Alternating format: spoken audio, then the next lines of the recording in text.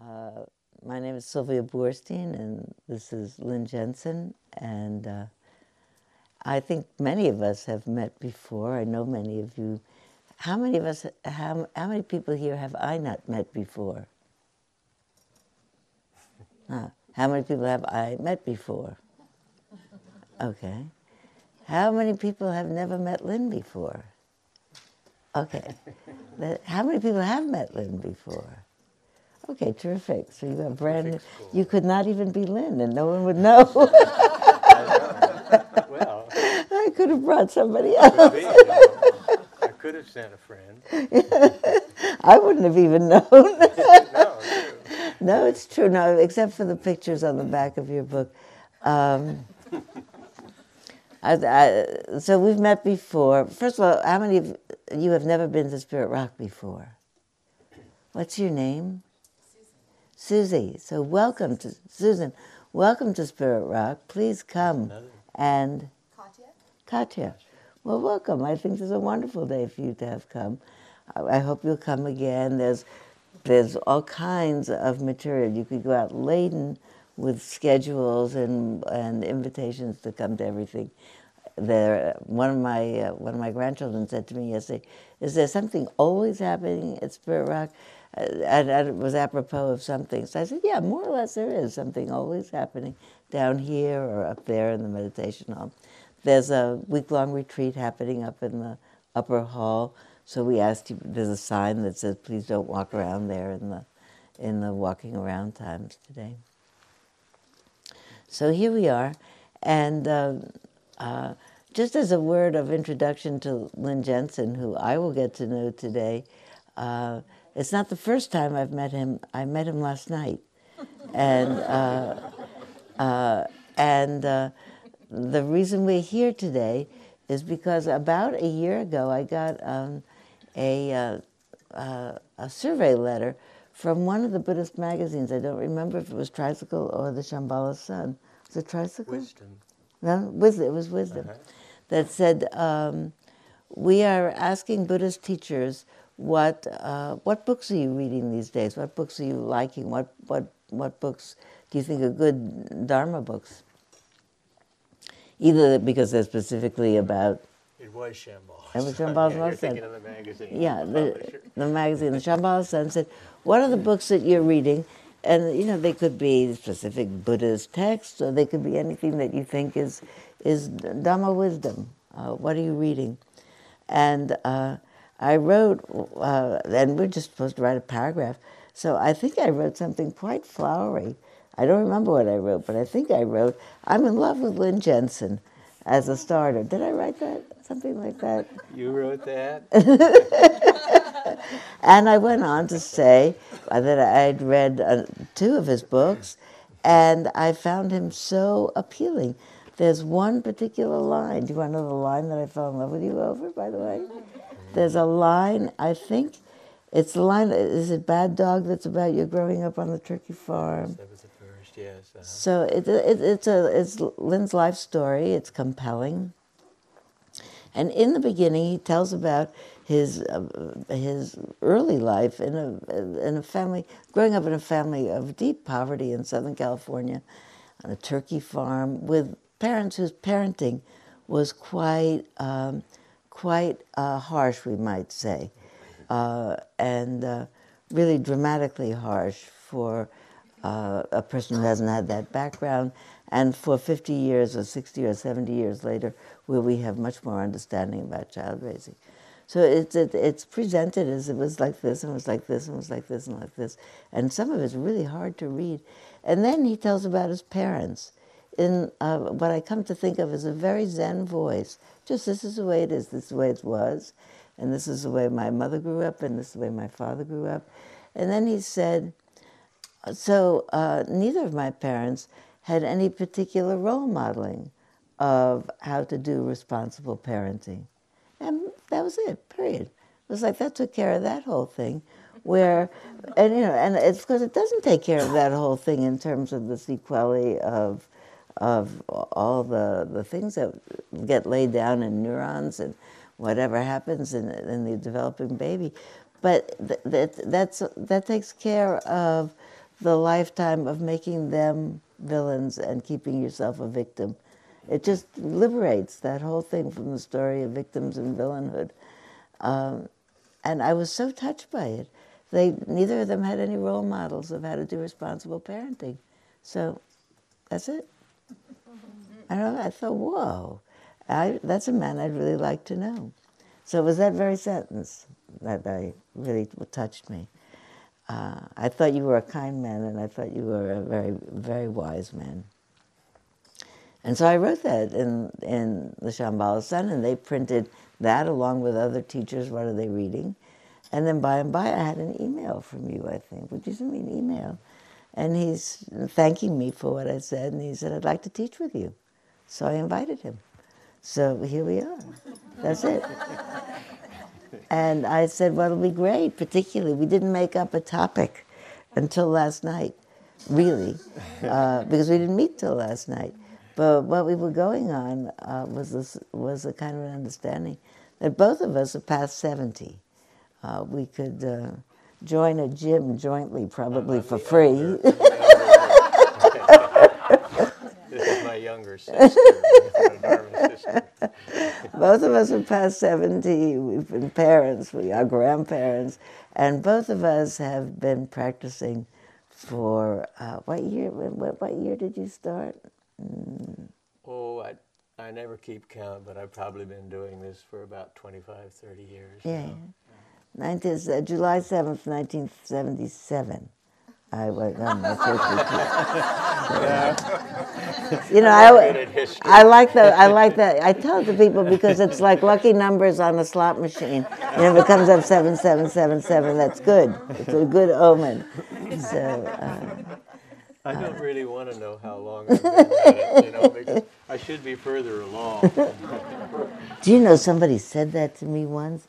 And I had an interview with a teacher once, and I probably was inept about what I said in answer to something. And he said to me, how long have you been practicing? And I said, however long, 5 years. It was a long time ago. And he said, you should be much further along than that. That was a terrible thing. Can you imagine? That is a true story. I mean, but you know what? I didn't believe him.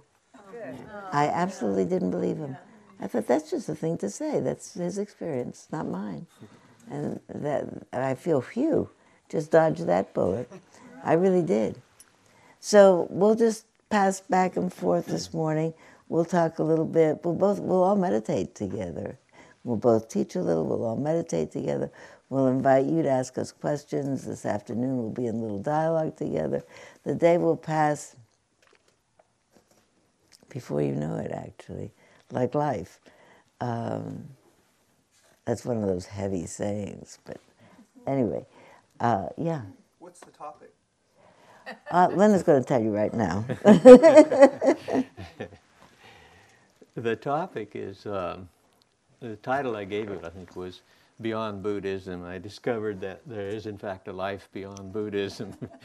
And, of course, that came simultaneously with understanding that there really isn't anything other than Buddhism. And if Buddhism is everything, then there's nothing to isolate.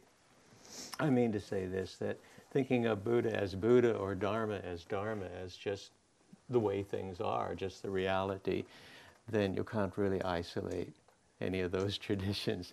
So what we're going to do today a little bit is to go off trail. And I'll talk about that a little bit later after we meditate, but that's basically the theme that Sylvia and I thought we would talk about, is that the Dharma comes at us from all sides at all times.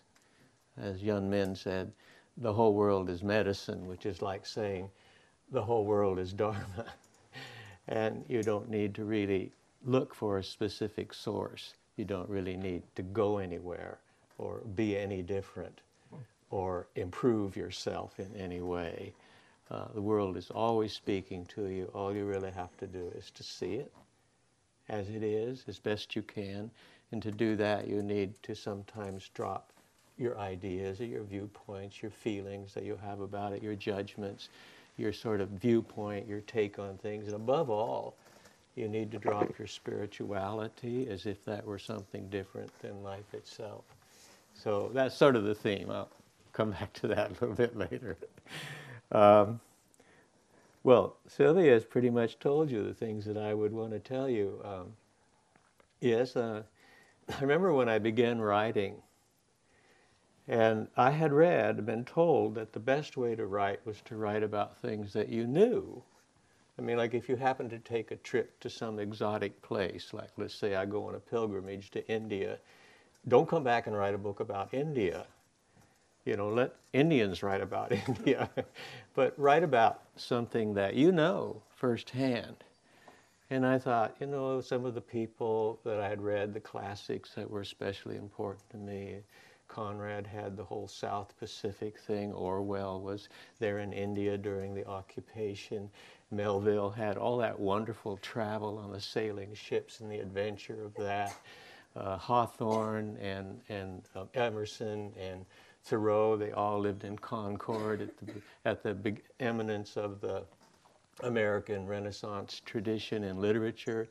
I had a turkey farm. You know, what am I going to do with a turkey farm? And so I returned, you might say, to what I knew best and discovered that right there on that farm, all of life was taking place. All the Dharma was already unfolding. So I was born in 1932. My father was a Danish immigrant. He'd come to this country. My mother was literally left on the doorstep of the Episcopal Church in Missoula, Montana, when she was still a nursing infant.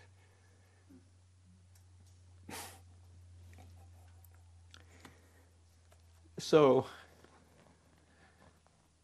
they got married on the eve of the Depression. My mother was 17. And then they tried to raise a family. And I have to say now they did a wonderful job. And we never went hungry. And while there was harshness, there was fear behind that somehow things would lose control, run out of line. So that was my beginning. A lot of turkey milling around in 180 acres of leased land on the old Irvine Ranch in Southern California.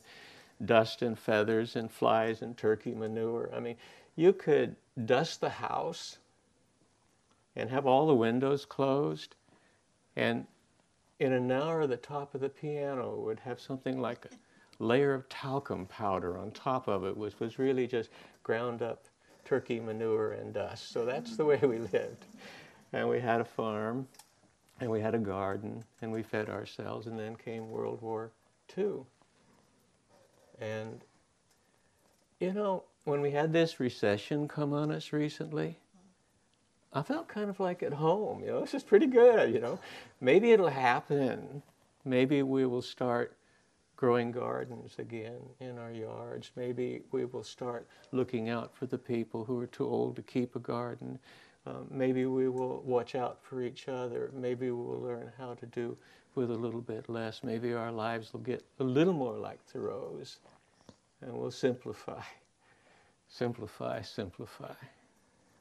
And as Thoreau said, front the essential facts of life again. I'm not saying we don't do that. I'm just saying that sometimes we get caught up in too much. So that was it. In terms of my experience in Zen, I have roots. I initially began in the Soto Zen tradition. That's still my basic home. I'm a Zen Buddhist. Later, I trained for several years in the Rinzai tradition. I wanted to learn about koans, and I had the opportunity to train under what I happen to think is the finest koan master in the West, John Torrent, who taught me what koans were like and how people do that. So I've been at that for these years. I am also the Senior Buddhist Chaplain at High Desert State Prison in Susanville, California. It's a maximum security prison. Most of the Buddhist students that I work with, or those who would like to explore Buddhism, are young, and they're serving life sentences. Many of them will never leave prison. So that has been a Dharma adventure for me. And I founded, quite a number of years ago now, the Chico Zen Sangha in Chico, California. And I'm still hanging around there, being the sort of teacher and cultivating others to take over, if at all possible, when I decide that I want to do other things. So that's me, and that brings me here. And I have to say, I really like being here. In the morning it's cold, and then the sun comes up and it starts to light up those hills and those little valleys and creases with the live oaks in them, and it's just gorgeous. And being here and seeing all of you and all your faces and feeling already warm in touch with you, it's just the place that I love to be. So I hope you have fun today, because I'm pretty sure I'm going to have a good time. Sylvia and I, we thought we would like to do 2 relatively brief meditation periods. And the fun of it would be is, since I'm a Zen Buddhist, I would introduce a little bit of Zen meditation. It might happen to be different from what you're doing. It might happen to not be so. And then Sylvia would start the meditation and give suggestions or instructions. So in the Soto tradition, in which I train primarily, we have done what I call loosen the tether. That's a foreign thing at all. Like if you have a pasture, for example, but you don't have a fence to keep the cow in, what you do is you can drive a stake into the ground, your milk cow, and then you can have a long rope on it, and then the cow can graze, that entire circle until the grass is eaten there, and then you pull the stake up and you move it. So that's a tether. And what happens is, say, for example, in meditation, sometimes in Zen, they will say, okay, what you do in order to keep your mind at home, to stay home where you are, to actually be doing your meditation and not going off to Maui or someplace like that, or remembering what someone said to you that you didn't like and sort of reliving the story, but really nailing them this time, saying all the things you wish you'd said and hadn't. When that happens, they said, and you can't keep your mind quiet, then count your breaths. Count your out breath, for example, from 1 up to 10. And then if you get to 10, then go back and start at 1 again. I've had some people tell me they can't get to 1. and I've done this, and I'd find out I was at 46. And I had no idea I was at 46 because I was off in Maui or someplace like that, having a really good time. So I found it was perfectly possible, as a matter of fact, to be counting your breaths and still go wandering off anywhere you wanted to.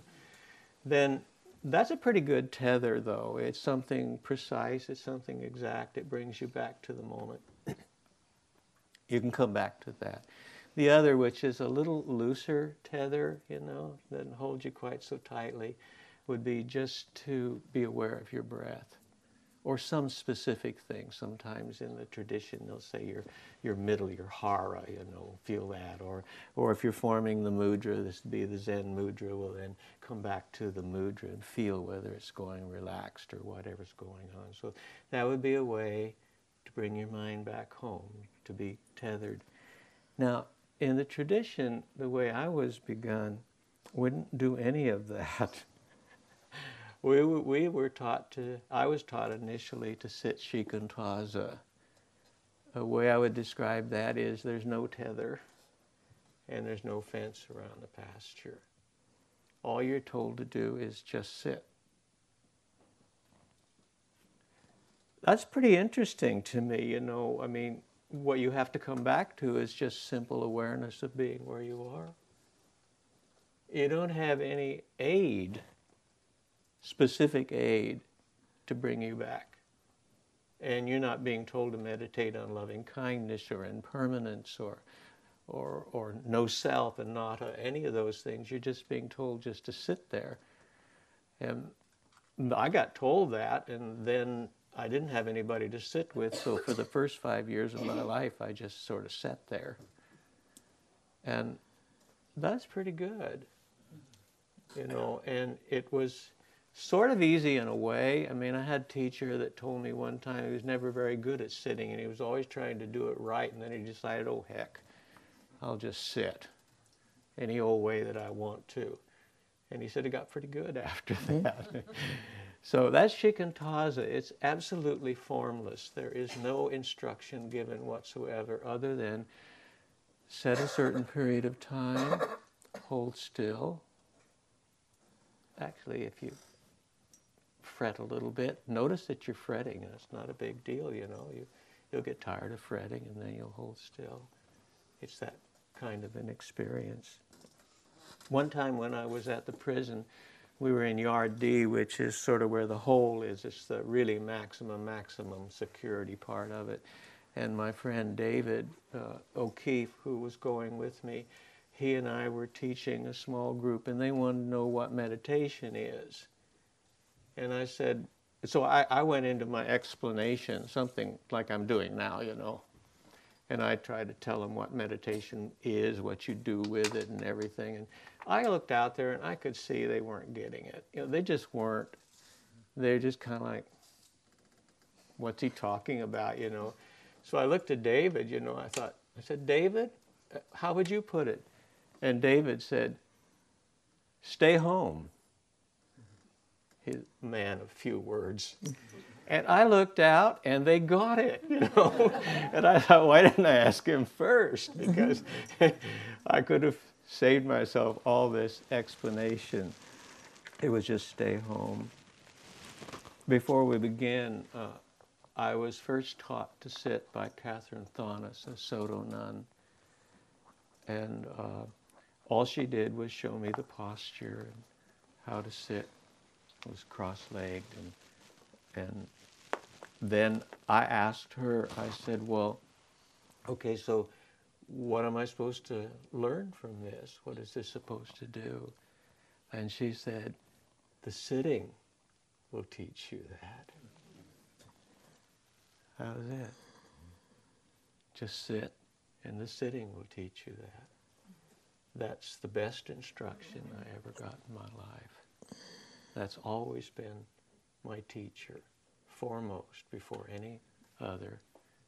Just this moment where I sit still and let the thing unfold and try to discover what's actually happening here.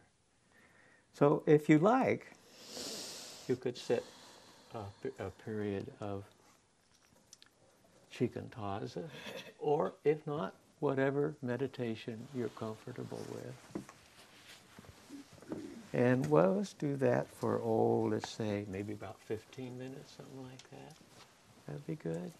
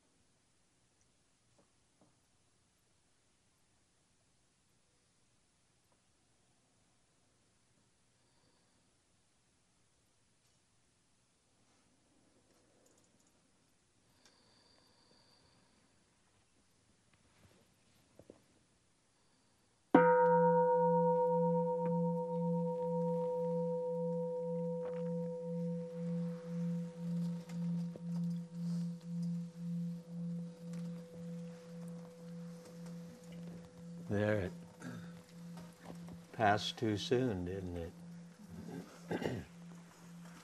Perhaps just a moment.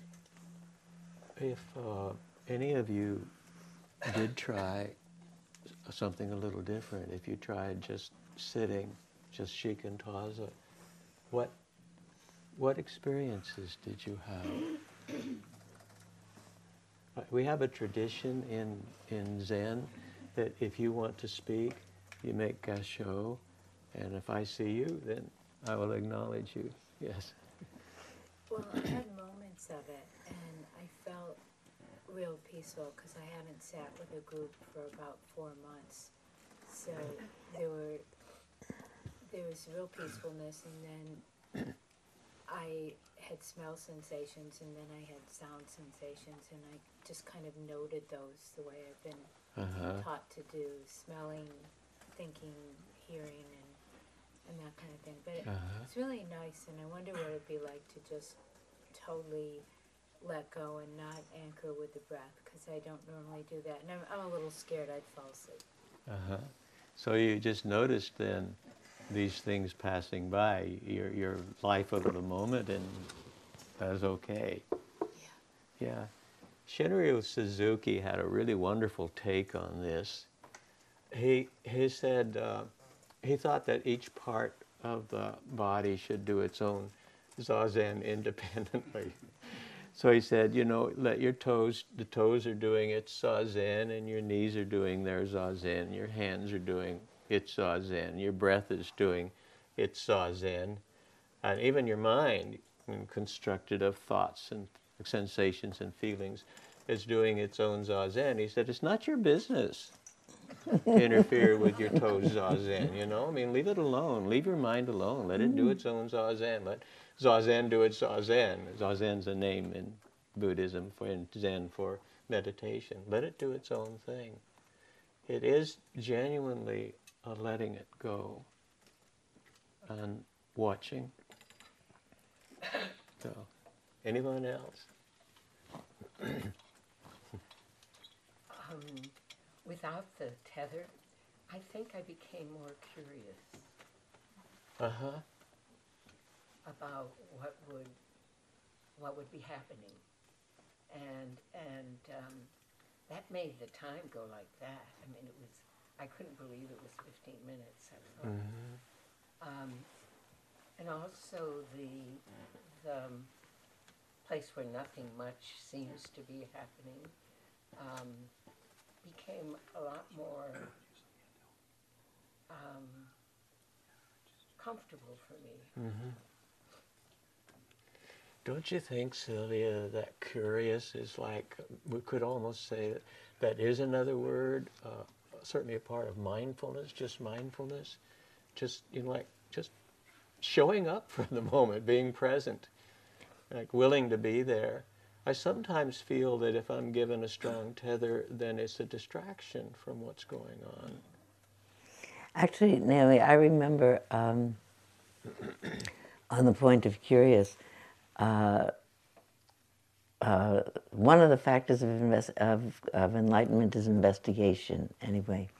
And I remembered the other day a story of an interview that I had with Joseph Goldstein, who was one of my principal and is most of my revered teachers.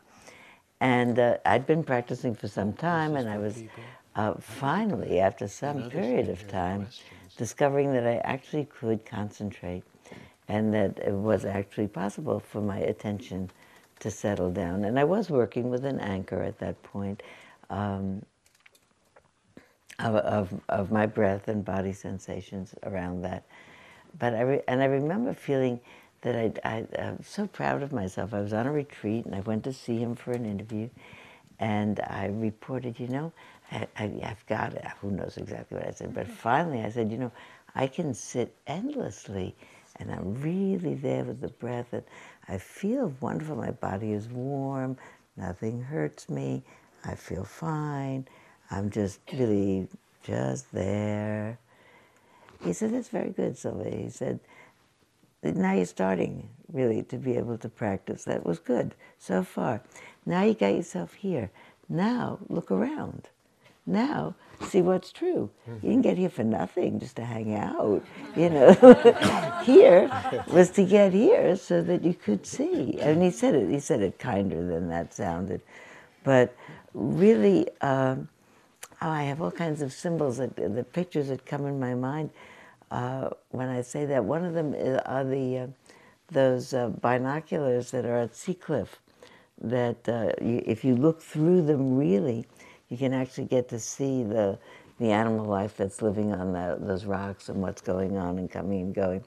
But if you're looking over here, you don't see, and over here, you don't see so well. So you have to get your eyes, first of all, you have to get to be here where you can see.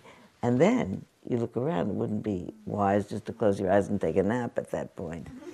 But it was a very important time. I just remembered it the other day because I remembered I remembered how deftly I was so proud of myself. He didn't undo the proud. He didn't say, forget about it. But he said, great, now look what you'll be able to see and look around. So I thought about that. I thought also, maybe somebody else had something to say, because I had something to say too. There's somebody. Thank you. I'm one of those people that it feels like a teacher should say to me, you should be farther along. I'm always doing that to myself, so I appreciated that reference point. But your images I had on the just stay home, that was really helpful for me because I just feel like I'm always off there, but not always, but there's the judgment. And then, when I did kind of catch myself, doing some kind of planning or whatever, I just kind of said, oh yeah, you're in Maui, come on back. So just kind of having those reference points made it lighter. And I appreciated the context of concentration that you just offered, Sylvia, because I get confused, like what is the goal? So kind of having concentration as a skillful means to be curious, I appreciated that very much. Thank you. Well, thank you. I really think about that concentration as getting myself in front of the glasses and balanced. Now look around. Then you take it out into the world. I think that it was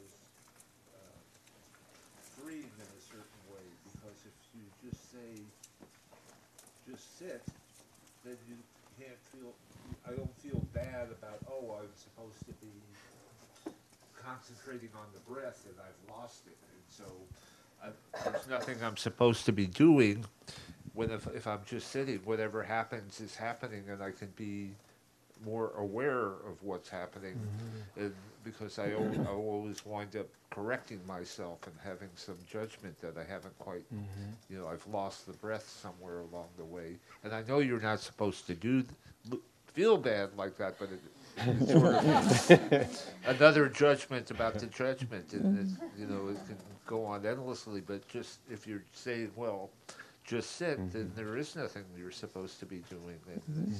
It's freeing in a certain way.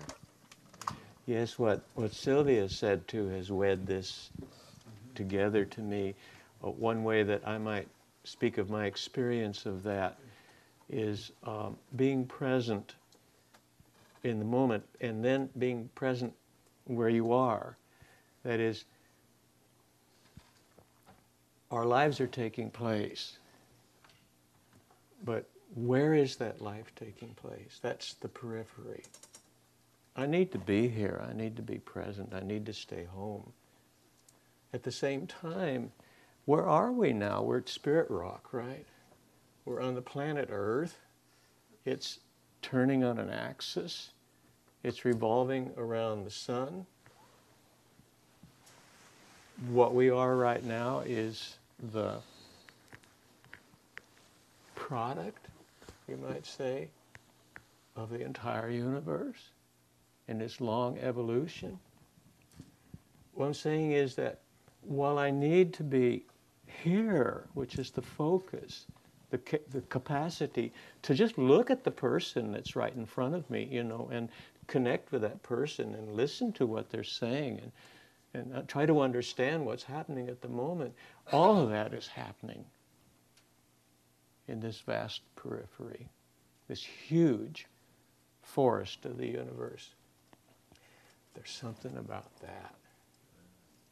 You know, that stillness in the midst of activity that we have to learn to live with. That's why sometimes watching your mind go crazy is a good practice.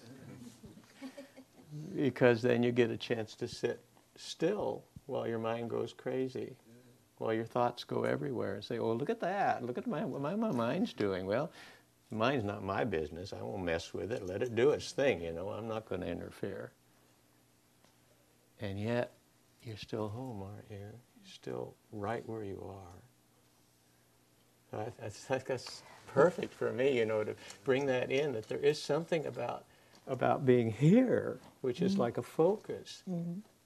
And I think when you said about being here, in the here, and the here, and the here, and the here, and the here, that it seems to me that when I'm able to do that, there's the moment, I guess you could say it in terms of the self disappears, but when my story gives way to the story that's happening to 6 billion people, 6 billion human beings at this point on this rock in space, then it's not that my story becomes unimportant, but my story is just one of the 6 billion stories. And they're all stories that have something to do with each other. And you're saying the fact that we're being here is the product of everything that ever happened. Yeah. In the moment that I really know that, then there really are no victims, no villains, nothing's... the stories that I have about good or bad disappear. Last night, when we met last night, I had just come back from spending the day in Pleasanton. I'd never been in Pleasanton before. It's way far away from here. Even I've lived in the Bay Area 50 years. But in Pleasanton, every Labor Day weekend is a huge convocation of Scottish cultural bagpipers and drummers, mostly. Pipers and drummers and Irish and dancers. And there are competitions all day long in this arena and that arena. Hundreds, or dozens certainly, of pipe bands of all levels of competence compete all day long. And Eric Daniel Wickman, my grandson, is a member of the King Charles Pipe Band. So he competed. And I went with him from the morning to the night. So I went to bed, by the way, because it all has one beat and it carries on and it imprints itself in your mind. But at one point at the end of the day, so it was really quite like a retreat. I often think of a retreat as quiet and secluded. There were 600 pipers and drummers to begin with, not to speak of all the people who brought them and stayed with them. So there were thousands of people there in this huge arena. And in the final manifestation of the whole day, 600 pipes and drums all marched out in order with the Marine Corps band and played Amazing Grace. So 600 bagpipes playing Amazing Grace. I see I get goose flesh. It's a very big experience. And just before the Amazing Grace, which is the ultimate thing, so all day long, stimuli all around, and it's just for me to recognize that with the understanding happens everywhere. It doesn't have to happen in a quiet, secluded forest. That was stimulated. It couldn't have been more stimulating. They had amplifying systems amplifying the bagpipes in certain demonstrations. So it was a whole day. But just before the final piece, the Marine Corps band played whatever they play when they lower the colors. And there's an honor guard that takes the flags down. So they are playing. And I look, and I'm way up in the stands watching, and I look right behind me and everybody stands up for the lowering of the colors. I look behind me, and there's 3 men, probably my age, maybe a little younger, in wearing, I think, veterans of foreign wars hats, all standing at attention. And right in front of me was a young boy wearing Air Force fatigues. And he really, it's my age, but he looked 15. You know, he really looked very young to be, but they were Air Force fatigues. And normally, seeing these old men of probably the Vietnam War, seeing this young boy now maybe about to go to war, my mind would make a zillion stories about war and who I like and who I don't like and who I'm mad at and what I think about wars. It could make a million narratives in a second about that. And somehow, I think from the place that my mind was in, just being still, actually, from all of this paying attention all day long, I looked at them both and I wept a little bit, but it was just an overwhelm of feeling. Look at everybody doing everything. I wasn't mad at anybody. I didn't think any of my mad thoughts about wars. It was as if my mind in that moment was at that place out here where everything is just the way it is because of everything that already was. And it couldn't be different. And there's not a problem with it. It just is. And, you know, the world is so full of a number of things. I think we should all be as happy as kings. That, maybe, that it's just a miraculous thing here floating in space is this incredible unfolding drama. And I'm part of it. And what I do makes a difference, even though I am one of more than 6 billion human beings. I am part of the future unfolding of this scene. And it was just a moment of very sweetness for me, with my mind wide enough not to be able to catch any story and tell it. Like no fence on the pasture. You know, that everything could come in and go out. Nothing got caught. Does that make sense to you? Yeah. So That makes sense. So That makes sense. I thought about that while we It's like sat. Sangha, isn't it? It's like we say in Zen, well, Zen lets everything in. Yeah. No one gets shunned, no one gets excluded. Bodhisattva never gives up on anyone or anything. And you stop having ideas about them. They're just people doing the only thing they could possibly do it at this point or any point. Because we're always doing the only thing we could possibly be doing at that point. If there were...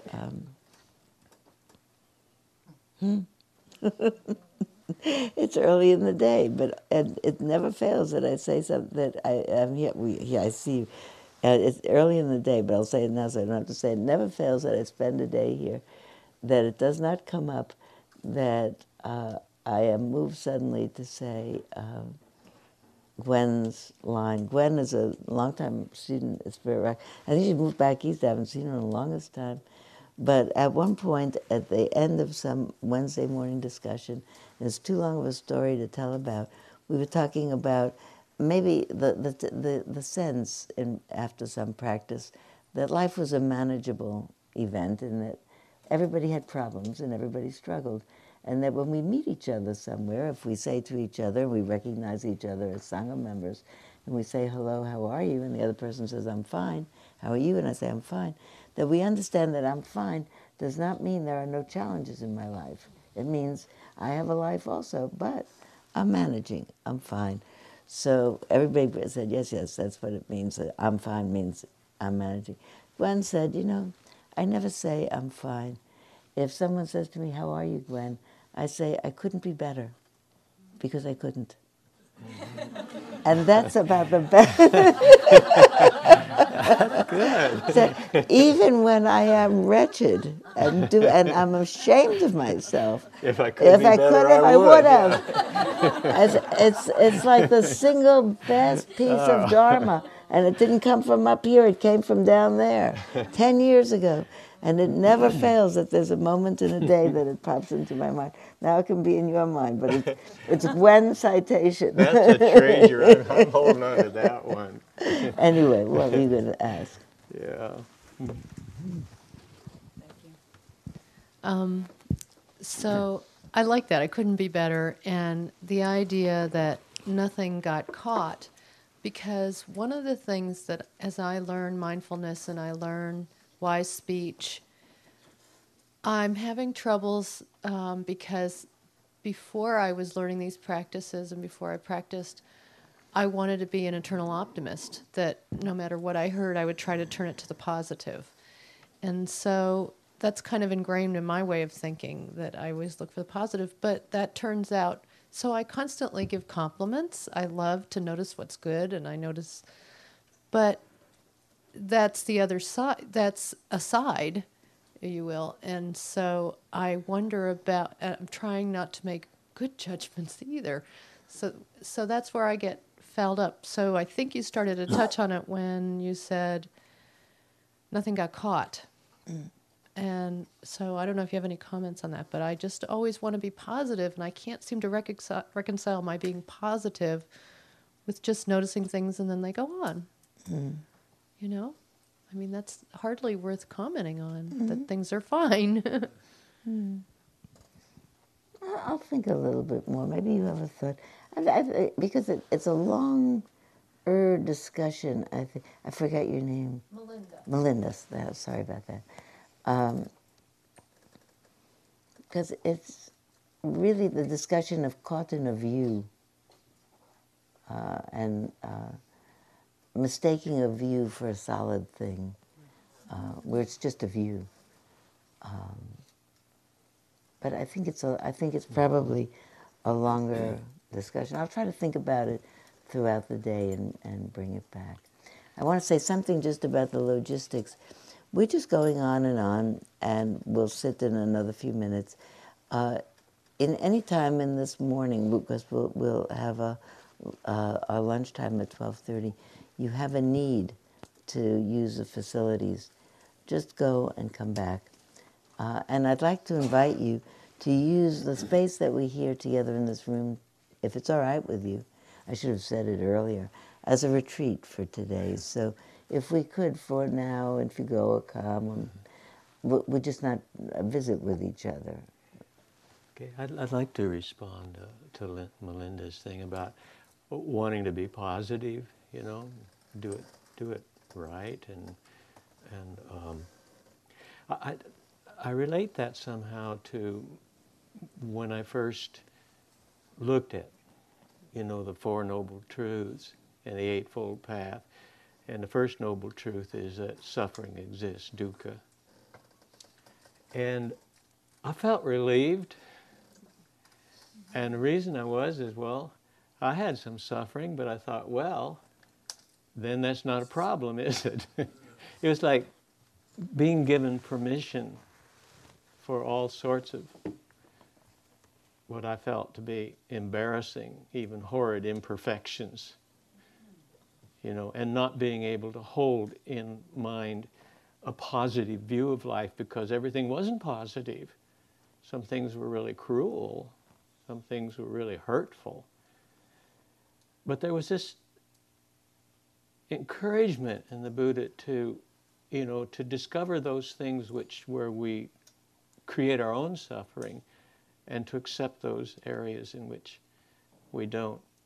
I was one time working with a couple. It was actually a friend of mine was a psychiatrist, psychologist in Southern California. And he had clients, and they all knew how to do their counseling well. They were really adept at that. So he felt like, nothing was ever happening. So he had got this idea that since I knew the mountains really well, they would take them up into the mountains where they'd be deprived of all their ordinary supports, and see if something happened to them up there, when the mosquitoes started to get them and it was cold and they had to walk long times on trails. And I was going to be going along, and I would be a kind of an assistant, a co-counselor, and I would be the field guide with this young couple that kind of attached themselves to me. They adopted me. And their thing was that they had marital problems. Now, they had every marital problem you can think. You know, they had problems with sex, they had problems with finance, they had problems with religion, they had problems with philosophical viewpoint, everything. They were really good at it, and they had all these problems. And they would follow me around, you know. One time I was trying to get away from them because, to tell you the truth, I was getting tired of, you know, hearing about their problems. They were experts at this. And making suffering, making imperfection, something really wrong. So I guess all these little areas, they didn't get it going just exactly right. So somehow that was not a good thing. But one day I was out walking. I went out walking in the meadow, you know, alongside a big lake way up in the high Sierra, and they caught up with me. And they sort of started in again. They wanted a little counseling from me. I didn't have anything to say to them. So what came to mind, what I said, I can't believe I said it. I said, well, you know, the real problem is that your problems aren't very interesting. You know, what you need is you need some fresh problems, you know, get this thing working. Well, they were a very bright couple, and they caught on to that. And I was trying to generate some fresh problems for them to have, but they were way ahead of me. They were coming up with some real buttes. They got it. You know, like, they got that somehow their lives didn't have to be optimistic. They didn't have to be perfect. It was okay to stumble along and be ordinarily human. Later, I got a letter from them, and they said, well, they decided that they would just give up marital problems altogether. They weren't that much fun. And they were very wealthy, so they had bought themselves a yacht, and they were planning to sail around the world. So I don't know. I think there's something in there about what you're saying that touches me in that way, and that is we have permission to not be positive. It doesn't have to be positive. It's like Sylvia was saying so beautifully that these people can be absolutely dedicated to the notion of warfare and its essential purpose in our culture, and I can disagree with them wholeheartedly, have since I was 14 years old and read John Hersey's account of Hiroshima. So I don't believe that, but on the other hand, they do, perhaps, and that's where they are. And somehow I have to absorb that. They have to be part of my family. I have to love them, you know. So you can be just as negative as you want. That'd be my idea. Right? You try that out. It can be fun. Just crank about things for a while and see how that feels. One more, and then we'll do a meditation. Go ahead. So I want to contribute and ask a question about this conversation. Some years ago at Vajrapani, they had the book by Lama Zopa Rinpoche entitled, if I remember correctly, How to Turn Your Suffering into Happiness. And it had a number of suggestions in it, many of which didn't work for me at all. But one of them is when anything happens that you're dismayed by, to find the positive in that. So if you break your favorite glass, you know, great, now I have less clutter or I can get another one. And my experience has been that this works very effectively for me for reducing my suffering. So what occurs to me is that perhaps this is as you were saying about meditation earlier, Sylvia, a step along the path, not the end of the path. But meanwhile, until we get to the point where our mind is large and there is no suffering anymore, and again, to use your terminology again, why not have the editorial comments more positive as a means to make it more manageable? Mm-hmm. So that was my thought about it, and I don't know, how does that fit? Well, I'm trying to think a little bit, because I started to think about what the term editorial comments, because I think it's an important one, and I have something to say about it. You know, if that works, somebody's just written a book called Whatever Works. Oh, it's Woody Allen. It's a film called Whatever Works. You know, if your mind ties itself in a knot, my best class. And if it works for you to say, you know, all right, less clutter, and the mind relaxes its grip for a minute, okay. I can't, you know, there's a certain way in which it's addressing the situation. You're telling yourself it's gone. Maybe it makes your mind relax. My own sense is when my mind relaxes, it tells itself the truest thing. I really feel wretched about that glass being gone. It meant so much for me. But it is gone. But if it's the in-between step in allowing my mind, when my mind relaxes, it tells me the real story. And maybe whatever is skillful means to have it relax. And so for me, what this was, I mean, initially it feels fake, and you know, like that isn't really true, but it's the mind training, and I think he talks about this as coming from the Shambhala mind training. So soon my mind gets into the habit of that, and it finds that just as believable as it did the things are awful. Yeah. But I'd like also to say a word about mind training.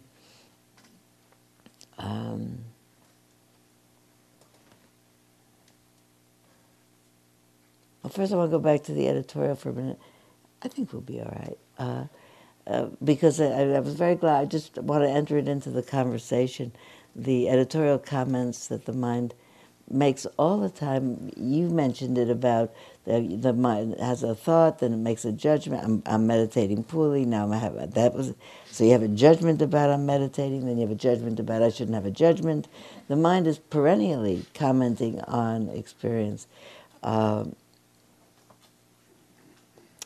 When Lin began to do his meditation instructions, the first thought I had, even before I heard the whole instruction and enjoyed it, I thought to myself, oh, Zen is good. I should have done more Zen. It didn't start yet. Didn't start. But you have to catch the mind doing those little thoughts. Then I thought, I didn't mention to Lin that I've never done a sesshin. But I tried. I made an effort to get to go to one once many years ago. It's a tiny story that I learned about. But as my mind, you know, picked out that story, I learned something else from it that, lo, these 20 or 30 years since the story, I didn't quite learn. Because it's a long time ago, maybe 25, 30 years ago, where I had begun my Vipassana practice. And I had some time out from work, I guess, that I could plan to be away. And there wasn't a retreat happening, a mindfulness retreat that was convenient. But I saw that there was a sesshin happening at the San Francisco Zen Center. So I thought, well, I'll go do that. And so I phoned over, and the person I spoke to said, have you had experience with Zazen? I said, no, but I'm a Vipassana practitioner, and I think I'll be all right. And he said, well, you'll have to speak with Robert, the retreat master, and he's not here now. So I'll have him call you back, took my phone number. I came home the next day and found a message from Robert, the retreat master, because he'd called and I wasn't home. So now I call back the Zen Center, get the same person, and Robert's not there. So I said, in a moment of inattentive, I said, that's funny. I called Robert and he wasn't there, then he called me and I wasn't there, now I'm calling him and he's not there. Maybe it's a sign, it means I shouldn't sit the sesshin. He said, I think it's just a sign that Robert isn't here.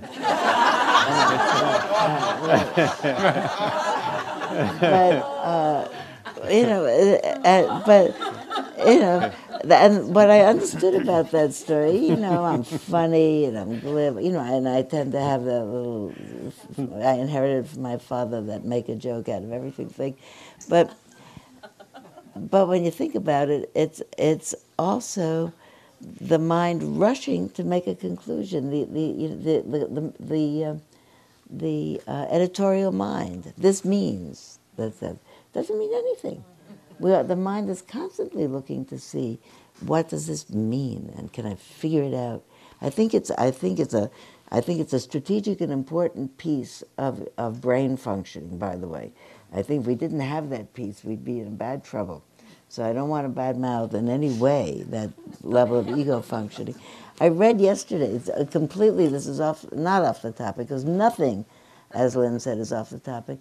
Who do you think is the largest, best-selling novelist in the history of novels?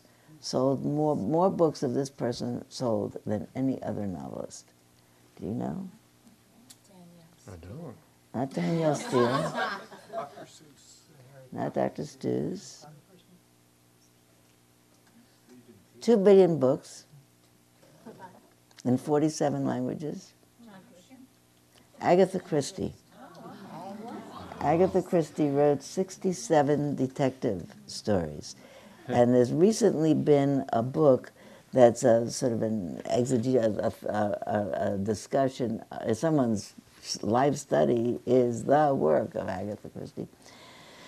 But the thesis of this writer was that people loved it. Every year a new one came out and millions of people bought it because, and they all had much the same formula, but what they liked is that the heroine figured it out, that there was something that people couldn't figure out, that she figured out by careful deduction.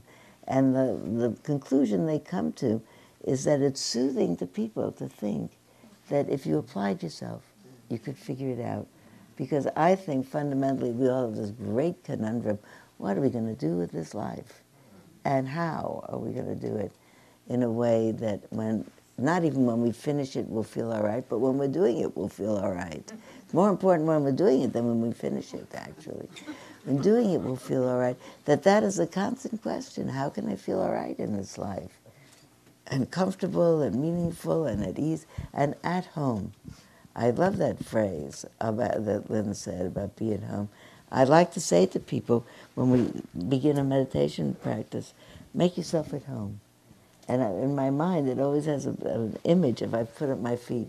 And I don't put up my feet here, but make yourself at home has a certain feeling about it. Okay? Be comfortable. How are we going to be comfortable in our lives? And the idea that we could figure out a really hard problem. That's the really hardest problem of all. So I thought about that. Isn't that interesting? Right, and there's someone we missed back here twice. Oh, good. Yes, right. Please. Yeah, I just wanted to comment. We went to see Julie Butterfly Hill spoke in the Berkeley Sangha, and commenting on something you just said, she said about doing service for no reason, and that relates to me. It's like, just live my life for no reason, just be kind and being the best person that I can be. I don't have to have a reason for everything, and I just wanted to comment on that. Thank you, Rosalind. Are you ready to sit again? Little sitting. I think you'll find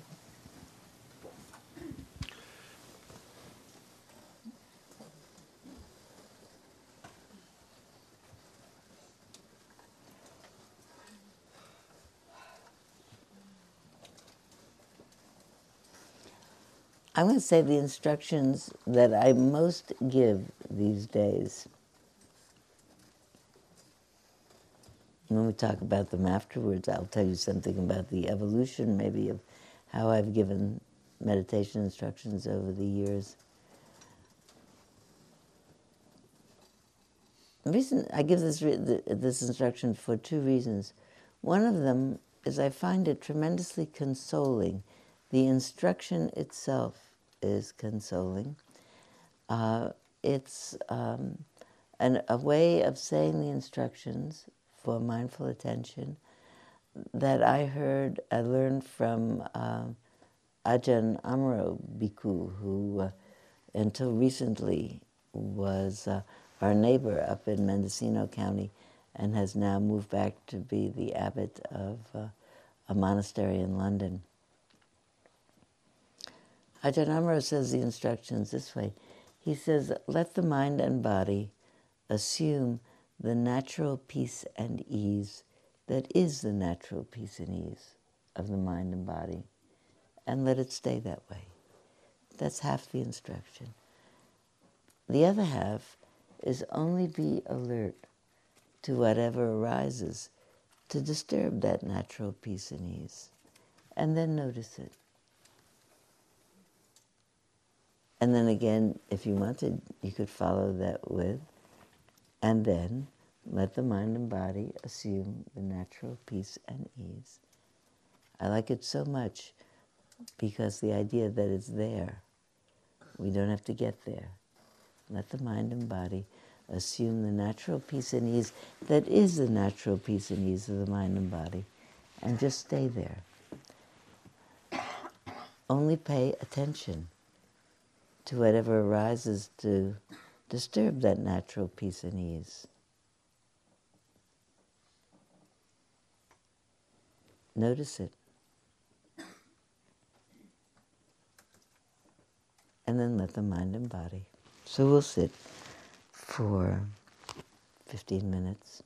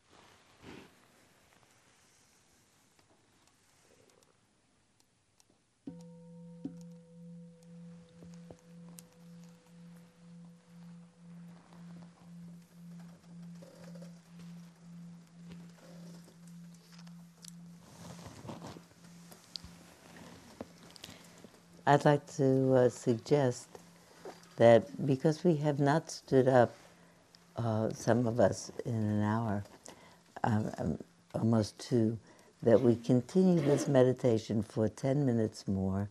And I'd like to suggest that you use the 10 minutes for whatever specific, if you need to use the restroom, but also to walk back and forth at some little part of the room, just to move your body for 10 minutes. Let's keep it in silence, and let's be back in our seats in 10 minutes.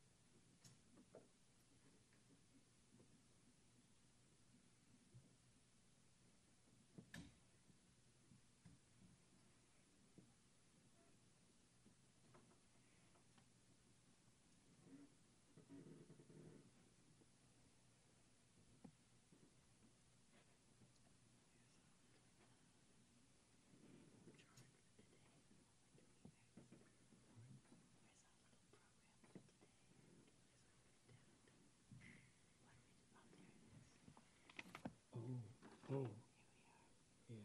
I was going to talk a little bit about the sort of theme we're working on, and then afterwards they will be able to either sit in a group first and then do it, or think about it during lunch or whatever. Why don't you talk? I'm hard of hearing, so I know my husband's very hard of hearing, so I'm used to that. Why don't you talk first? Okay. Linda's going to talk, and then Sylvia's going to talk. Okay. And then we'll sit and talk.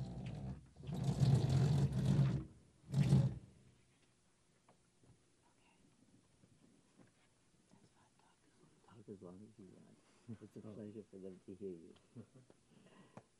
This is fun for me. Oh, I'm having such a good time with you.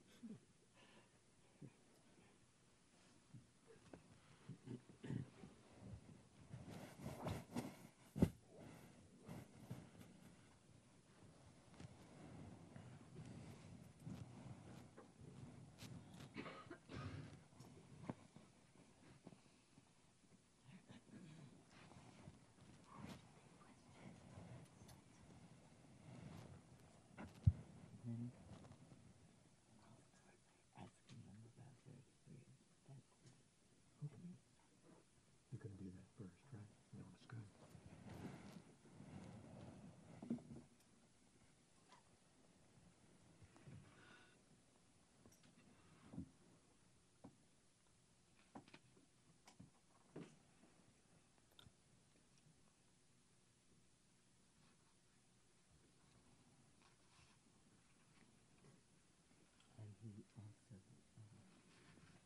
And he also need to stop to give instructions about the lunch and about the Dharma and about the book buying.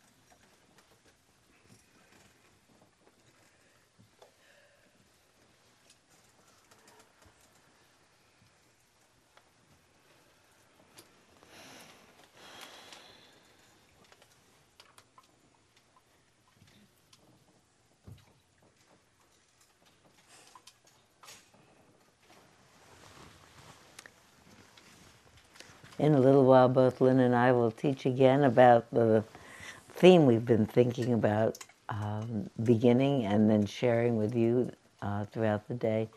But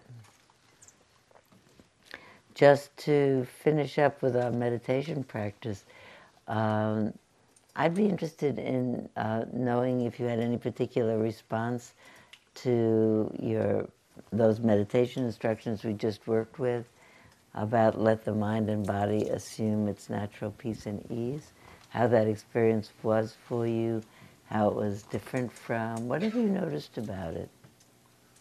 What would you like to say? Please. My name's Margaret. I think the combination of the instruction, but then also something you had just said prior to that about kind of the bigger question of how do we live this life, why are we here, what's this about, led to a really, at first, kind of trying to be in my natural calm. And then I had a very intense reaction where I got very hot and my scalp completely contracted. And then all of a sudden, it was kind of like I went, oh, the idea of what's this life about? And I realized that I've been at kind of loose ends because what I thought it was about, raising children, helping my parents die in a nice way, having a career, all that's kind of done. And so I was kind of left in this place. And I think you look a lot like my mother. So I think that was part of kind of what stimulated this. And then after this intense heat and contraction, it then kind of went away. It was like, oh, okay, well, I guess that's what I need to kind of be focusing on, that because my life had so much structure and I knew what it was about, and now I don't, which is probably a good thing. Well, thank you very much, Margaret, for that sharing.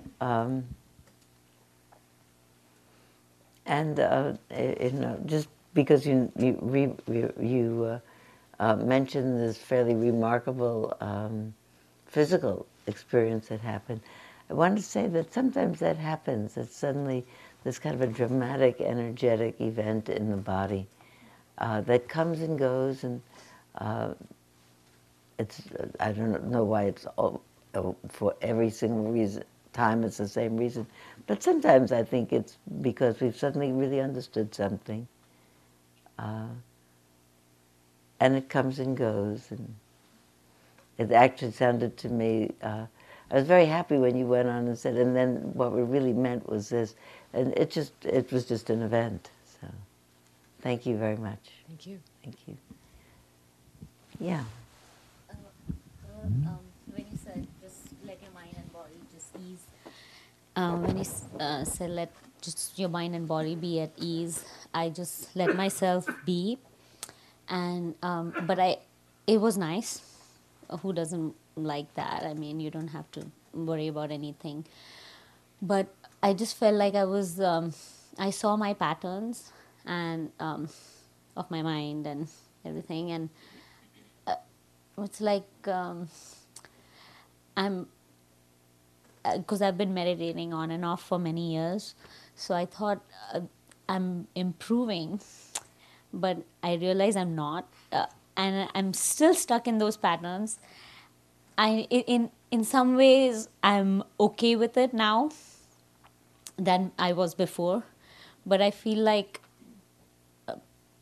I'm just watching my patterns and I'm not doing anything about it. I'm not happy with some of them, which I know it's in my best interest to change them, but I don't know. It's not, it's comforting, but it's not comforting in some ways where it's like, okay, so they're just going to stay and I'm not going to improve. And What's your name? Monica. Monica. Thank you very much for your question. You know, again, any one of these questions we could talk a whole day, and I don't know you very well, but just in the way that you put it out, and you said, I sat there, and who doesn't like to sit peaceful? Well, everybody does, but it's not that easy. So I'm happy that it happened for you, that you said I could do that. I just sitting there peaceful and easy, and whoops, there go all my patterns, right, playing by, you know. And I thought to myself, yeah, I guess that's how it is. There go all the patterns. But when in the time that I was more held captive by the patterns of my mind. They weren't just there. They really held me captive. And I couldn't just sit easy and see them. They really drove my life one way or another. Now, and I had hope, by the way, that those imprints and patterns would disappear and go away altogether. And so far, I think it's fair for me to say, I think they're attenuated a little bit. But, I see them all the time to the degree that I see them, and they're just doing their thing, but not causing me, not forming in me any imperative to listen to them, have them push me around. I feel myself quite liberated. So I wouldn't say about not making any progress. There's my old pattern. Hello, old pattern, see you around, And who wouldn't like to change their old pattern with someone else? We would get rid of it. But there it comes circling back around again. I have a feeling that the brain comes wired, like with certain cookie cutters. It's a very mixed metaphor. And Lin, who's a many years writing teacher, will say this is a terrible mixed metaphor, but the brain comes wired in the way that cookie cutters come cut in certain shapes. No matter how much I want this round cookie cutter to cut out a square shape, it's not going to do it because it cuts out that other kind of shape. My mind will make catastrophic thoughts at any possible, even when there isn't any possible cause. It just does it. It's like one of the things that it's one of its cookie cutters. But I don't have to believe it. It's just, I used to resent it a lot too, but actually I've gotten to, I wouldn't say I embrace it. That would be pushing it. But, yeah, that pushes it a little bit. But I say to myself, and this is really, I don't think this is false, I think since it goes to some lengths to make possible catastrophe out of nothing, I think to myself, that's probably what enables me to write. I can be a little bit fantastic and imagine things that could never happen. So maybe it's good. Maybe it's, it doesn't matter if it's good or it's bad, it's what I've got. So, but thank you for sharing anyway. Thank you. Monica, there's an old story, desert story, attributed to Sisyphus, one of the desert fathers, where a monk came to see Sisyphus and he said, I have fallen, meaning in general I made some kind of a mistake. And Sisyphus said, well, get up again.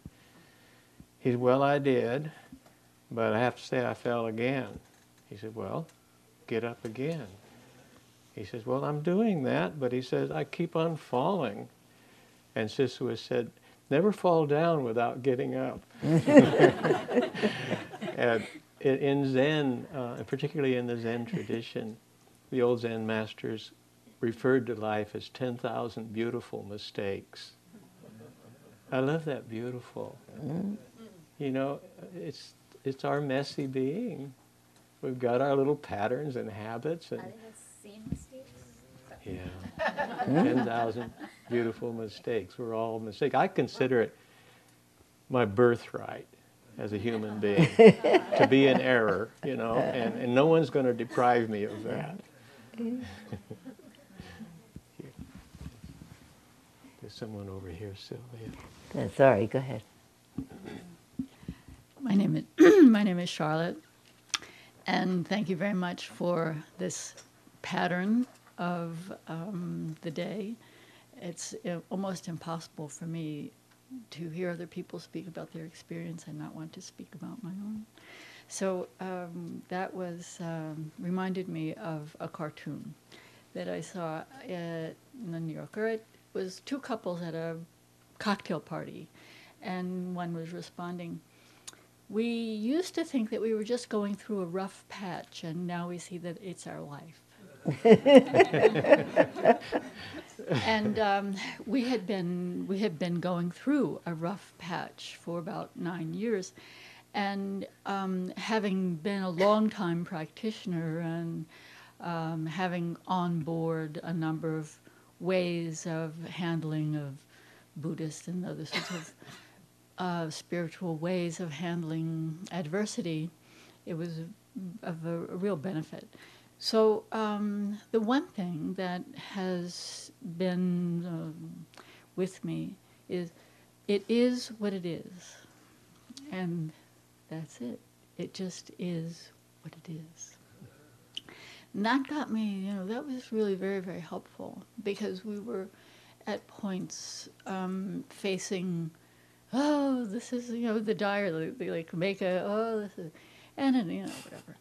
So getting back to what happened today was that I had been used to tolerating things that I didn't like. And sort of like eating your greens, I just didn't like it. I would sit, I would meditate, I would to relieve the pain. I would do all of this that I was supposed to do, and I kind of dragging my feet. I know it's good for me, therefore I will do it. And today, actually sitting, just let the sitting teach me. I sat and I was going, okay, I'm supposed to sit, but damn it, I'm not going to do it the way I was taught, 15 years ago, where I have to touch my eyebrows. I was surprised that I was more comfortable sitting in a pose that was, appropriate. It was actually grounded, and I felt very good doing that. And I went, well, wait a minute. How can that be? I said, it doesn't matter. It just is. Mm-hmm. How interesting. Mm-hmm. Yeah, indeed. And in a certain sense, I think we both said in different ways, just sit there. Yeah, we ought to go. We did. High five. We hit it, We both said, just sit there. And sit there and... the cow will come home, you don't have to do anything about it, right. I maybe want, I know Lynette was going to talk next, but I'm going to add one more thing to sit there and the cow will come home.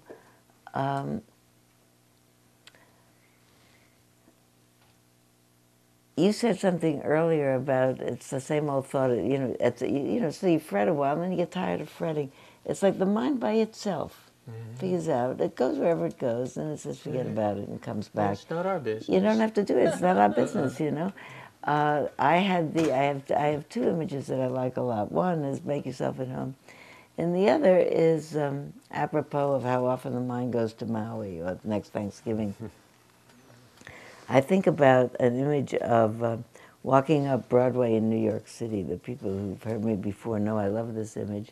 I have friends in New York. I visit sometime, and it's dazzling. I think to myself, if I were on 42nd Street and I wanted to walk to 72nd Street in Broadway, it's quite straightforward. It's 30 small blocks. You could just set out and you could almost see where you're going and get there. But I could be walking along and there are so many movie theaters and plays and musicals. I could easily, if I weren't paying attention to this decision, slip into a matinee over here and be in there for a while and say, wait a minute, I didn't mean to be in this matinee. I was on my way to 72nd Street. Okay, let's go out, we'll go a little bit more. Zip, now I'm in this Far West, travelogue. Okay, wait, I didn't mean to be here. I'm out. Okay, now I'm forward. But look at this cookware in the window of Macy's. Whoop, I'm making next Thanksgiving dinner. That there's a million doorways that you can step into because they're playing an interesting, it's like one of those TVs with a million things that you can step in here, step in here, step in here. And the mind steps in. When you're sitting here, you don't suddenly start to think, okay, now I'm going to think about what I'm going to shop for on the way that I go home tonight. All of a sudden, the mind is doing that. Or what am I going to shop for Thanksgiving? My sister-in-law who doesn't like turkey is coming. Where did that come from? You didn't tell yourself, now think about Thanksgiving. The mind all of a sudden steps into a movie called Next Thanksgiving, and what should I do about it? But then it says, whoops, I'm in the movie. Okay, out. Now you go a little bit more, and it steps into another movie. Say, I really don't like this girlfriend that my son is going with. What should I do? You know, it's just going all the time to the movies. And if I sit here, and my instruction to myself is, don't do anything about it, all of a sudden I realize Thanksgiving's a long way away, and it's gone. Or, you know, he's going to do what he's going to do, it's gone. You know, that if I sit, somehow my own natural wisdom reinstates itself, takes care of the problem one way or another. He's going to do what he's going to do. Thanksgiving's far away. This is that. And I'm right back here. I didn't have to trouble myself. Like people say, I'll get it if you say, don't bother. You know? You don't need to bother yourself. There's a way in which I hope that I'm saying it that doesn't sound sort of indifferent, don't bother, but it's not indifferent, it's just enduring wisdom. A couple of years ago, and I love this story, and then Lynn is going to teach, because it has to do with what you learn when somebody was actually doing something. Anyway, on the way to, I was sitting in a meditation retreat, being led by Ajahn Sumedho, who's a very revered teacher of mine. I like him very much. He's lived in Britain for many years, but born here in California. He's our age, somewhere between the two of us, and I admire him a lot. And he was old. Yeah. I admire him a lot. A lot of things I admire about him. He said, I was touring in Thailand when I didn't know what to do with my life, and I stopped into Ajahn Chah's monastery just to see what it was about, and he intrigued me, so I thought, well, I guess I'll study with this person for a while. Maybe I'll take robes for 2 years, and then I'll go back to my life. And he said, but, you know, I liked it, so I never left. And this is 40 years ago. So anyway, he was teaching, and he was saying, you know, it happens all the time, no matter how much practice you've done, that your mind ties itself in a knot, and it just ties itself in a knot, and it's painful.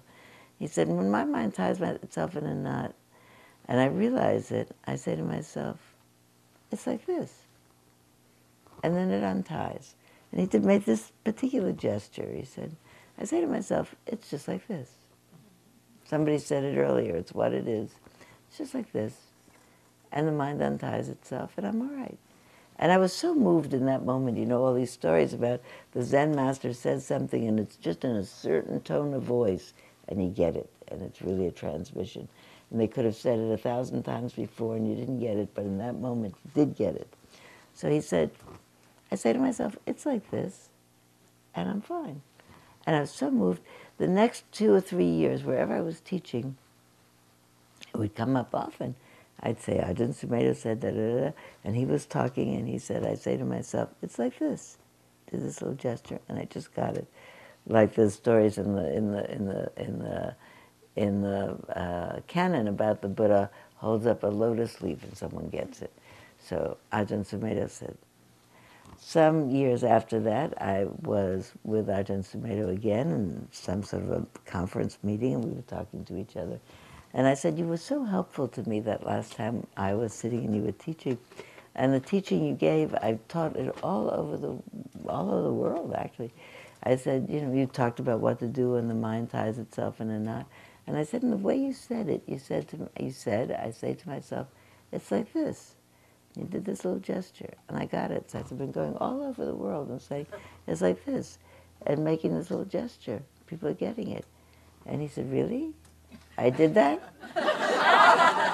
So I think really he did it, but, you know, but he did or he didn't.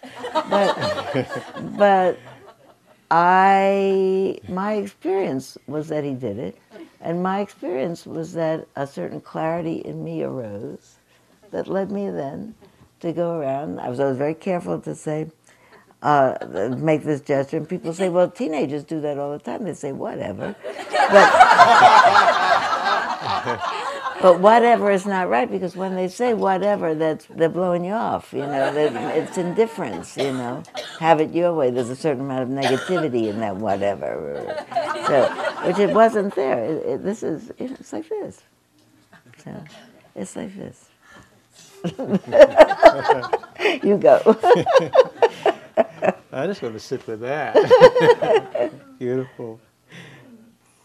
Well, we thought that we'd talk a little bit about what we've been talking about, is what it turns out now, because, but to give some sense of where we've been going, I think, this morning a lot, is we have a traditional, well-worn Buddhist path. I mean, we have the Four Noble Truths and the Eightfold Path. We have numerous teachings. Personally, I'm deeply grateful for them, and they're well-worn because they're reliable. Because if you walk those paths, it'll take you deep into the land of the Dharma. That's absolutely true. And yet, you have to walk the path yourself.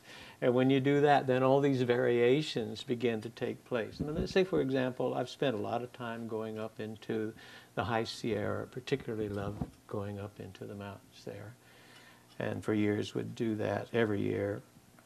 So let's say if I want to get to Sandpiper Lake at the foot of Seven Gables Mountain, there is a trail that will lead me there.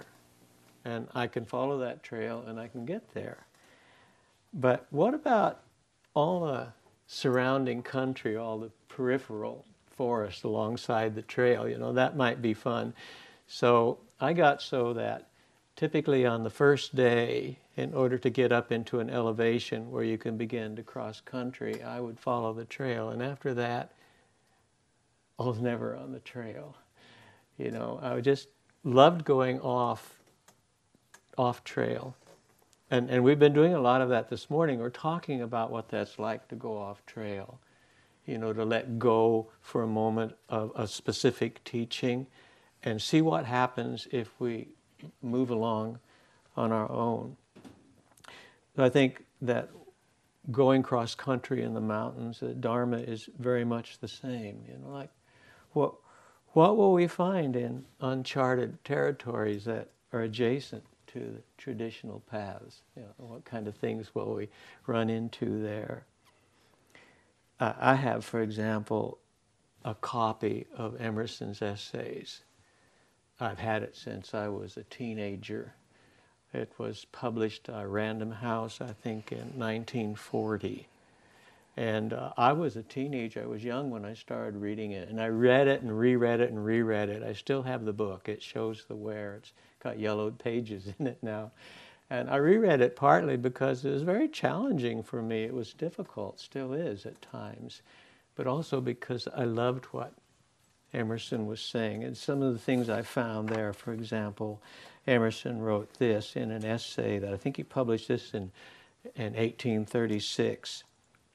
And one of the essays in that collection was called Self-Reliance, in which he wrote, "No law can be sacred to me but that of my nature." That's pretty interesting. It reminds me of a young woman that I saw take the precepts. And so, I will, do not kill, do not steal, do not lie, that sort of thing. 10 of them, 10 grave precepts. And so she took every precept, but each time she said, in so long as it does not interfere with the truth of my heart. So I thought, well, did she take the precepts or not? Because she gave herself, a way to not follow any of them if they didn't coincide with the moment. You see, the truth of her heart would be the moment, the actual circumstance that she was in at the time. Like, for example, take do not lie. I remember the time that my mother went out and she bought a new hat. And I hadn't seen it yet. And she wanted to go out to lunch with some friends of hers. My mother was very beautiful, and I saw the hat just as she was at the door on her way out to have this luncheon with her friends. And I don't know how others would have taken it, but the hat was horrid. It didn't do anything for her at all. And she said, "How do you like my hat?" And I said, oh, it's beautiful, Mom, you know. And I imagine that the people at the lunch and the other ladies probably thought it wasn't a very good hat at all, but they were all complimenting her. And the downside of that, of course, was she wore it all the time. And then eventually I was really glad when she got another hat. But you can see what I mean. The young woman taking the Jukai ceremony, the precepts was right. You know, to reserve that space in her that would go off trail when necessary. You know, will there not be a time in which to tell the truth would be to tell a very harsh and unnecessary truth? You know, maybe it would be better to not find yourself necessary to do that. So whereas you can't really find yourself around in the world if you're always telling yourself falsehoods. That's obvious. So the traditional path is very much there and essential and something for us to be mindful of. But then at the same time, if we try to follow it rote and we don't adapt to the exact moment, then we make terrible mistakes. So that's sort of what we've been doing, and the Dharma is very much like that. So there is Emerson's self-reliance, and the thing that he said about following, no law can be sacred to me but that of my nature. Good and bad are but names very readily transferable to that or this, you see. The only right is what is after my constitution. The only wrong, what is against it. Now, if you're young as I was, that kind of thing really resonates because you're a rebel already, you know. That he says, trust thyself. Every heart vibrates to that iron string. I would read Emerson and I'd walk around on tiptoes for a while. I didn't know what to do with the inspiration that he gave me. I just remember that he just kept filling my heart and filling my mind. Well, this was an example, you see, of off-trail. This is even before I'd encountered actual traditional Buddhist teachings. And to this day, I go back to such sources as Emerson, back to such sources as Thoreau's, Walden, and other things of that nature. And a poem that I ran into by Mary Oliver some time ago. She's talking about spirit, which we might call Buddha nature or the source or the truth, whatever you want to call it. And she said, the spirit likes to dress up like this. She says, 10 fingers, 10 toes. The spirit likes to dress up like this, 10 fingers, 10 toes. So if I were looking for spirit or sacredness or holiness somewhere else, I'm missing the point because it always manifests in the actual. It's always, like just this. So what I'm thinking about here is the way in which perhaps Zenkai Shibayama is a fairly contemporary Japanese Rinzai master. And he made a distinction in his case between Zen, two sources of Zen. One, he said there's the school of Zen or the school of Buddhism, a particular tradition of some sort. And then there is what he called Zen itself, which he said is just the truth. That's not attached to any particular tradition. So the Zen tradition does not have a monopoly on Zen itself, of the truth, the way things actually are. I like to even reduce it even more than that to it. What is it? And it doesn't belong to anybody. It's just discoverable by innumerable sorts of traditions, innumerable ways to come to it. But nobody invents it. It's just there to be uncovered, to be found. And I think that in a lot of ways that's what we got to do. Even when you're given a teaching and a true teaching, there's some way in which you have to go off trail and discover it for yourself, walk it for for yourself.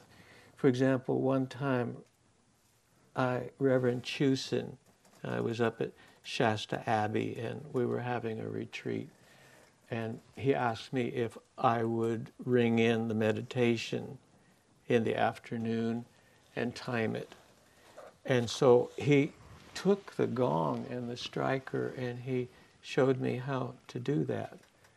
And he said, just invite the gong to sound. Don't hit it. And then he did something that, I don't know, he just like that, and the gong just sounded. I couldn't hear any concussion, between the striker and the thing, and then that was it.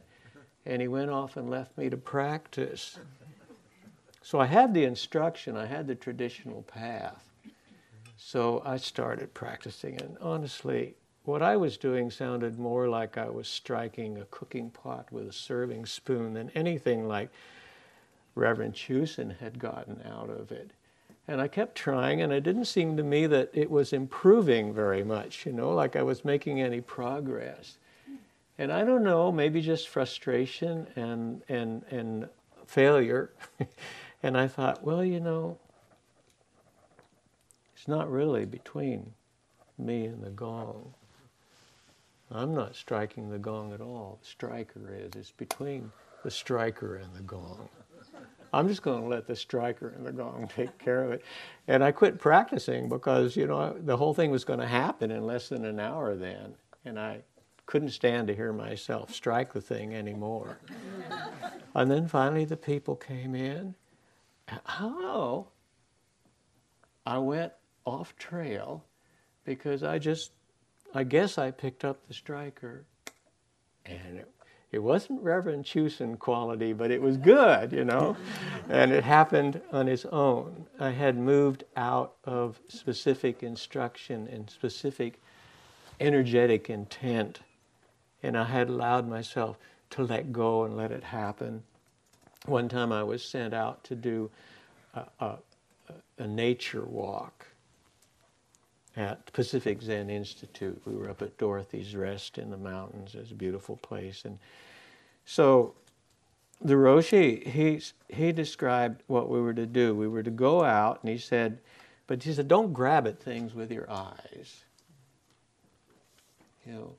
Let them come to you. So I had a traditional teaching. I knew what I was supposed to do, or thought I did. So I started out on my little meditation walk out in the woods along the trail. And the first problem was I didn't really know for certain whether my eyes were grabbing or not. And it's embarrassing to mention this, but I even tried to sort of feign indifference to my surroundings, as if I weren't looking at it. Maybe it would look at me if I didn't look at it. And that didn't seem to be working either. And then at some point I just said, okay, it's not my business whether my eyes are grabbing or not, I'm just going to leave my eyes alone, and they're just going to do what they're going to do, and I'm going to go for a walk. And I don't know if I did anything remotely like what the Roshi had in mind, but I had a perfectly wonderful walk and came back feeling quite happy about what had gone on. So these are ways in which we have to set out on our own. There's a poem that was given to me years and years ago when I was a student at that time at San Jose State College, back when it was a state college. A friend of mine asked me, was I familiar with Gerard Manley Hopkins, the Jesuit priest? And I said, well, no. I'm from a turkey farm. What would I know about Gerard Manley Hopkins? And so he gave me a poem. And it's been a dharma for me ever since. And it expresses the feeling that I have about what we're all finally called to do, what we're asked to do.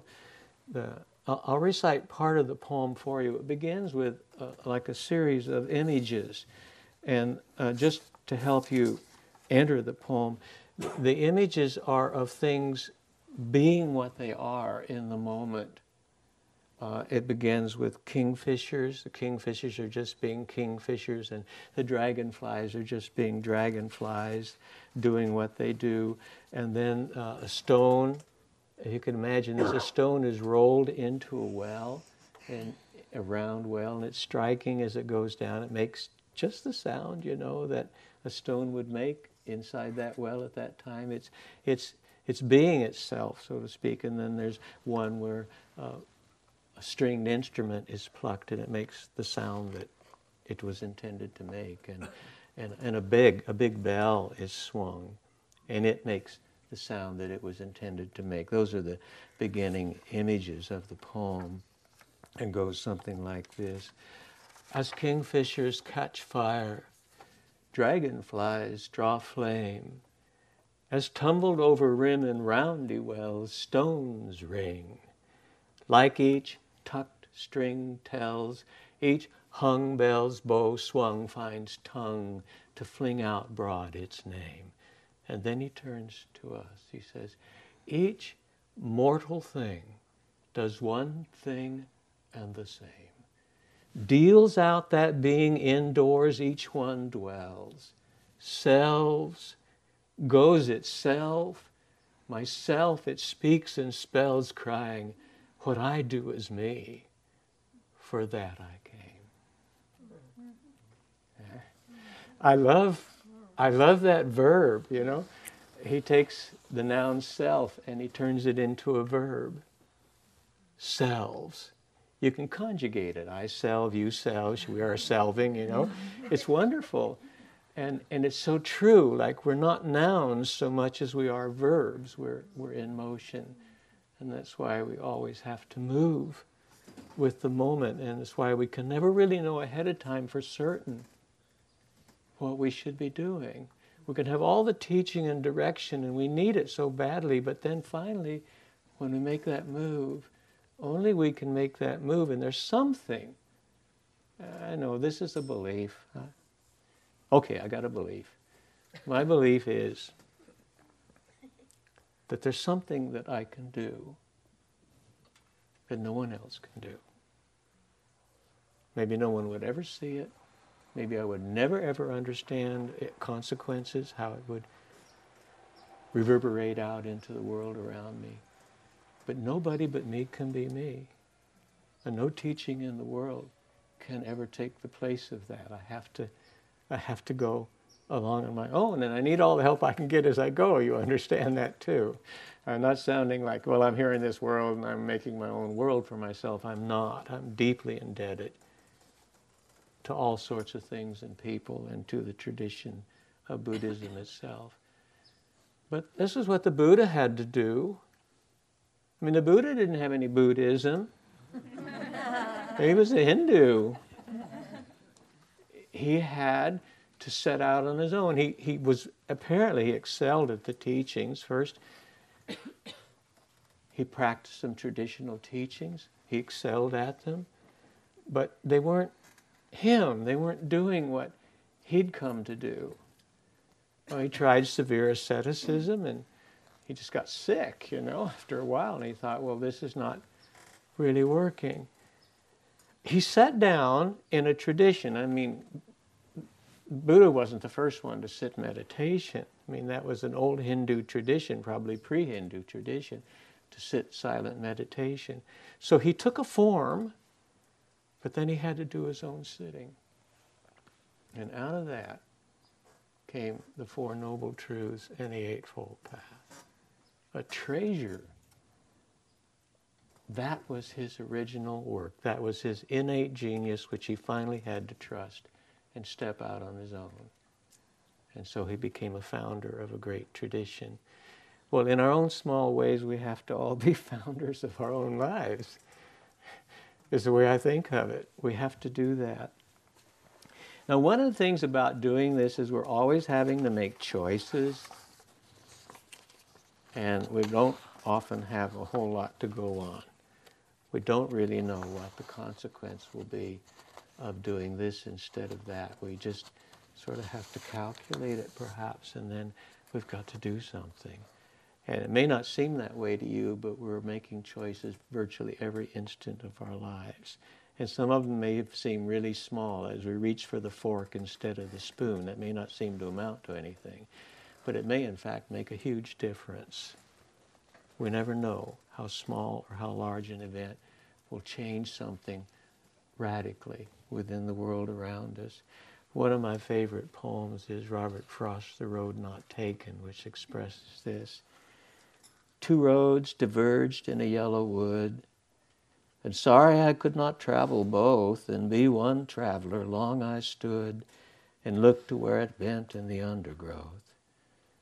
Then took the other as just as fair, and having perhaps the better claim, because it was grassy and wanted wear. Though as for that, the passing there had worn them really about the same, and both that morning equally lay, and leaves no step had trodden black. Oh, I kept the first for another day. Yet, knowing how way leads unto way, I doubted if I should ever come back. I shall be telling this with a sigh, somewhere, ages and ages hence. Two roads diverged in a wood, and I took the one less traveled by, and that has made all the difference. Scary, you know, like here we are choosing, and it's going to make a difference. That I can guarantee you. We can all guarantee ourselves that whatever we do makes a difference. That's the whole, for me, intrinsic and important teaching of karma. Set aside everything else about it. It's about consequence and about the fact that we're always choosing, and it would be good to kind of notice what we're choosing. Yogi Berra, he talks about this circumstance that we're in. I really love what he says about it. Yogi Berra, he says, well, when you come to a fork in the road, take it. Yeah, well, okay, Yogi. But that's it, isn't it? We're always at a fork in the road, and we've always got to take it, and we never know enough. And that's beautiful. That's alive. I'll just finish my comments with a monk who wanted from Jiaozhou, the ancient Chinese Zen master, something of a little more certainty. And it was about meditation. And so he asked Jiaozhou, he said, well, what is meditation? And Jiaozhou said, well, he says, that's non-meditation. And the monk says, well, how can meditation be non-meditation? And Jiaozhou said, it's alive. It's alive. You feel that? You can't pin anything down. It's too alive. The moment's always moving. You're never certain. Our world just groans under the tragedy of certainties.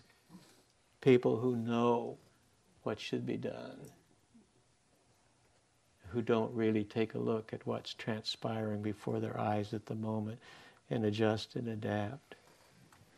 So that's our theme in general today, and I thought, well, later we'll be talking, get some chance talking about some of the places in which unusual Dharma has come to us. You remember I said earlier about Yan Min's statement, the whole world is medicine. Well, you might remember that the Buddha sometimes portrayed himself as a physician, and that the Dharma, the thing that he had come to teach, the thing that he alone could teach, was the medicine to cure problems that human beings were faced with. Well then, Yan Min, Chinese Zen master generations afterward, picks that up and says, well, the whole world is medicine. So now the whole world is the physician. The whole world is the Dharma. If you want Dharma, if you come to a retreat to get the truth, the problem with that is you can't isolate any of it here because it's hitting us from all sides at all times, no matter what we happen to be doing. You don't need to go anywhere, finally, to be taught. The moment is always teaching us. So that's where I'm at right now.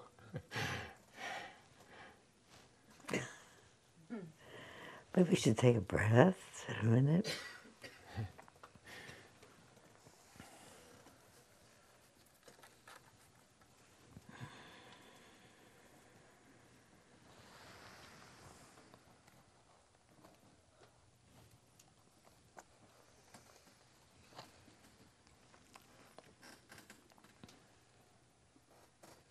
It happens for me, probably happens for you too, that when you hear someone speaking something that's so true, as Lin just did, that a million pings go off in the mind. He says this, you think, oh, yes, yes. You notice I took out a pen because because that was my mind saying, oh, oh, oh, oh, because it connects up to a whole. Your mind feels like it woke up, doesn't it? You know, because there are 1,000 things to say, because it's all true, and it's all right there. And on any one of those sentences, because if you stopped there, I could have said, okay. And you stopped where you did. And so I'm picking up just to say some things on that, about it's all over all the time, and you never know where, and not necessarily on retreat. And when he said that, I thought to myself, or even on retreat, in a place that you don't expect it, not a Dharma talk or a deep meditation. And I remembered in that very retreat that began on July 7th, 1977,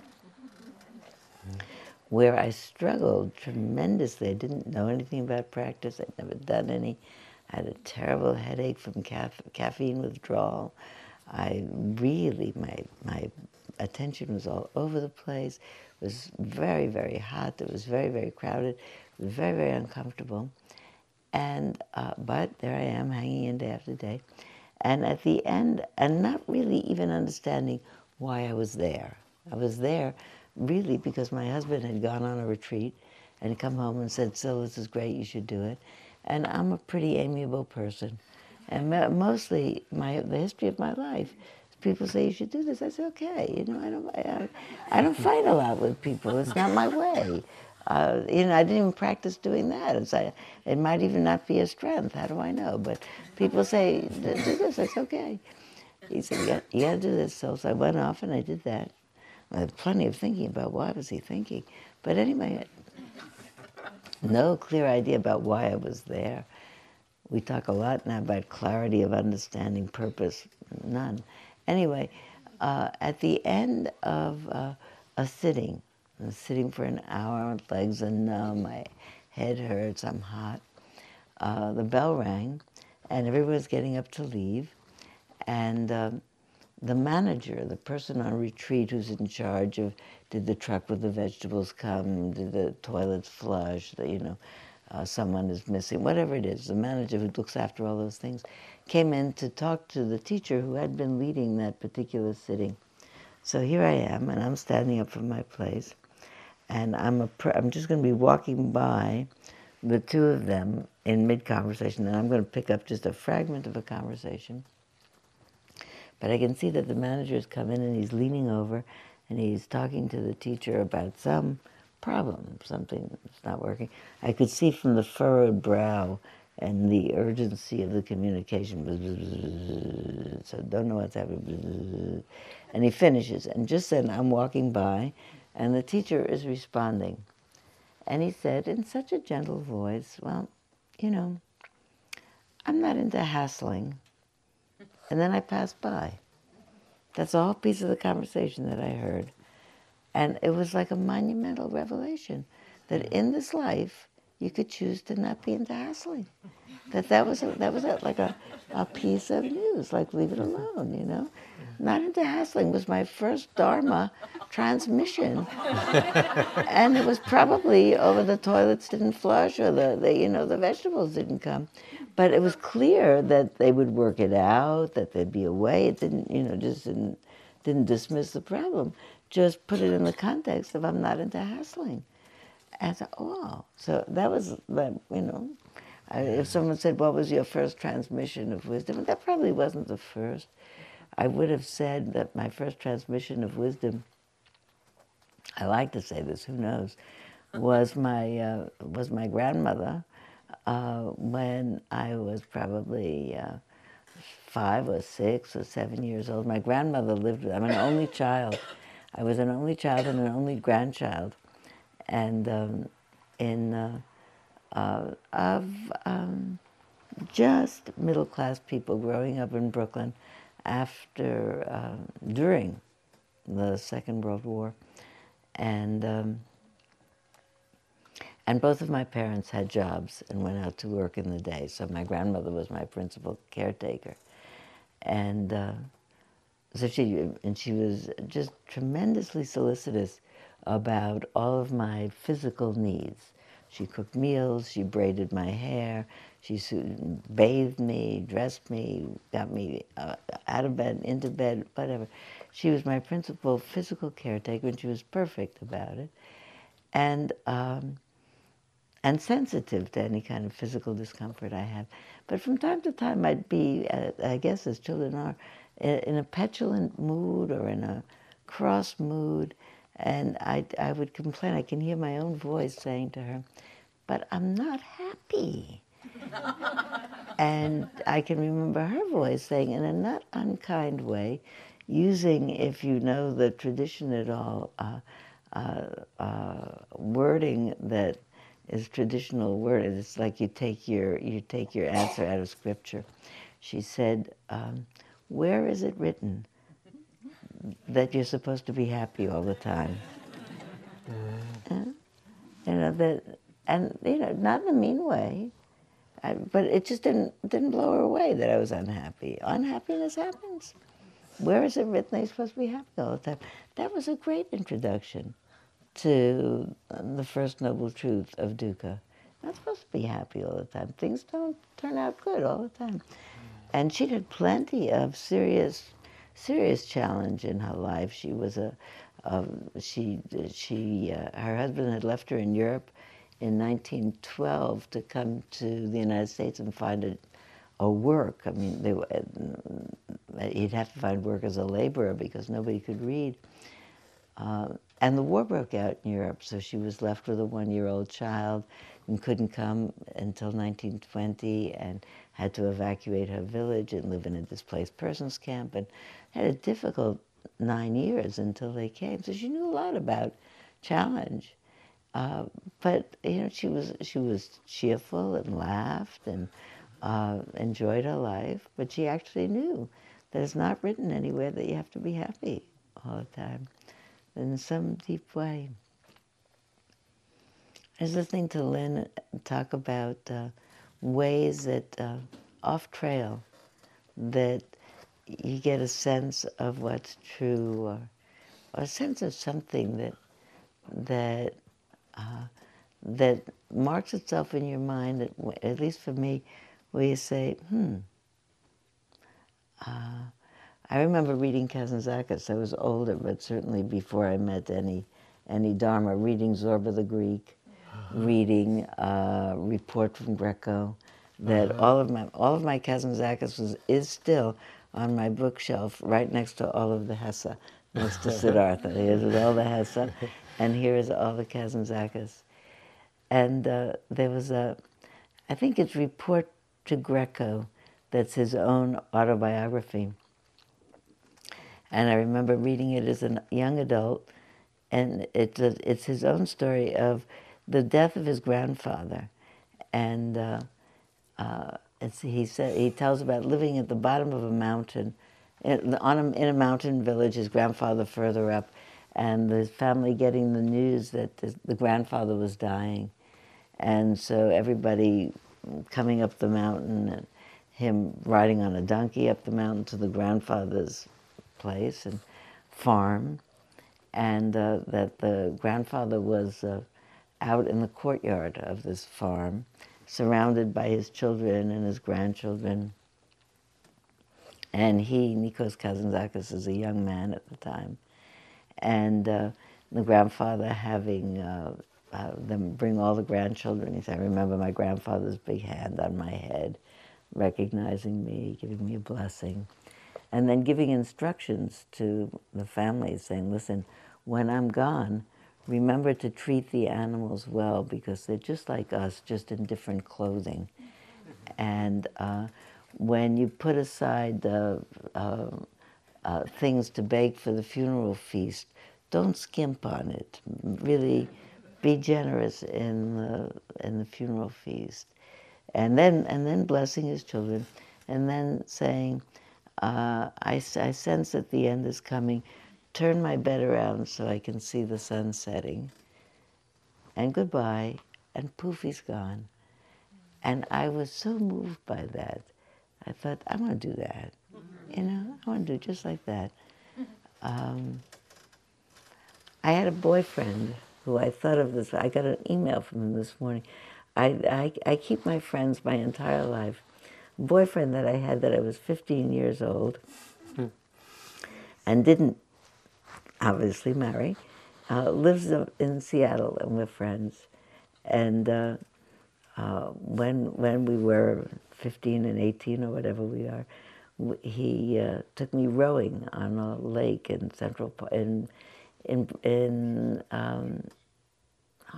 Prospect Park in Brooklyn. We would row Saturday afternoons around the lake, and he would recite poetry. It was a fabulous thing. I mean, you know, you're 15 years old, someone rows you around and recites poetry. Someone who's melancholy, and you think about Heathcliff. I mean, it's a non-parade situation. Anyway, he recited a lot of Dylan Thomas, and particularly the poem about the death of his father, which I read again this morning. And I hadn't read in its entirety in a long time, because I didn't actually get the gist of what he really meant to say. And I think I actually understood it wrong until I read it again this morning. But the last line of each of those stanzas is, "Do not go gently into that good night." Yeah. Rage, rage against the dying of the light. And he read that to me, and I thought, I think that's wrong. You know, I was 15, but I said, I think that's wrong. I want to go gently into that good night, and I want somehow to have a mind that doesn't rage. You know, I'm not at all interested in that arriving any sooner than it does. But I think back and I think, you know, it wasn't that I was so spiritually, you know, that I knew anything, but in my bones I knew. I thought, that's not right. I want something else. Years later, one of my longest friends, also off trail, one of my longest, closest friends is a Roman Catholic nun. And we think we've had such different paths. She's a Roman Catholic nun for about 55 years, and I've been married for 55 years. And but we think we have quite parallel lives, interiorly we have. And she was telling me about a friend of hers who died as a young woman in her 30s. And she was, this is now 30 or 40 years ago that this woman died, and that she had been present, and she said, she was telling me how touched she was by Rosemary's mother, the mother of the woman who died, saying, as Rosemary was dying, "Don't be frightened, Rosemary, you're only dying." I thought, whoa. I don't know that I could hear a Dharma talk that would do that to me. My mind said, whoa. Yeah. Somebody has a mind that so gets that they could do it. And I thought to myself, heaven forbid that I should have to ever do that in my life. But to be able to do it, whoa. So I think that some of these off-trail intimations that I want to tell you are things that gave me the idea that there was something that I wanted to do, or that something that could be done, that there were minds that were not like my mind, filled as it was with anxiety and fears and worries about catastrophes, and that some other people had other kinds of minds and weren't as frightened as I was.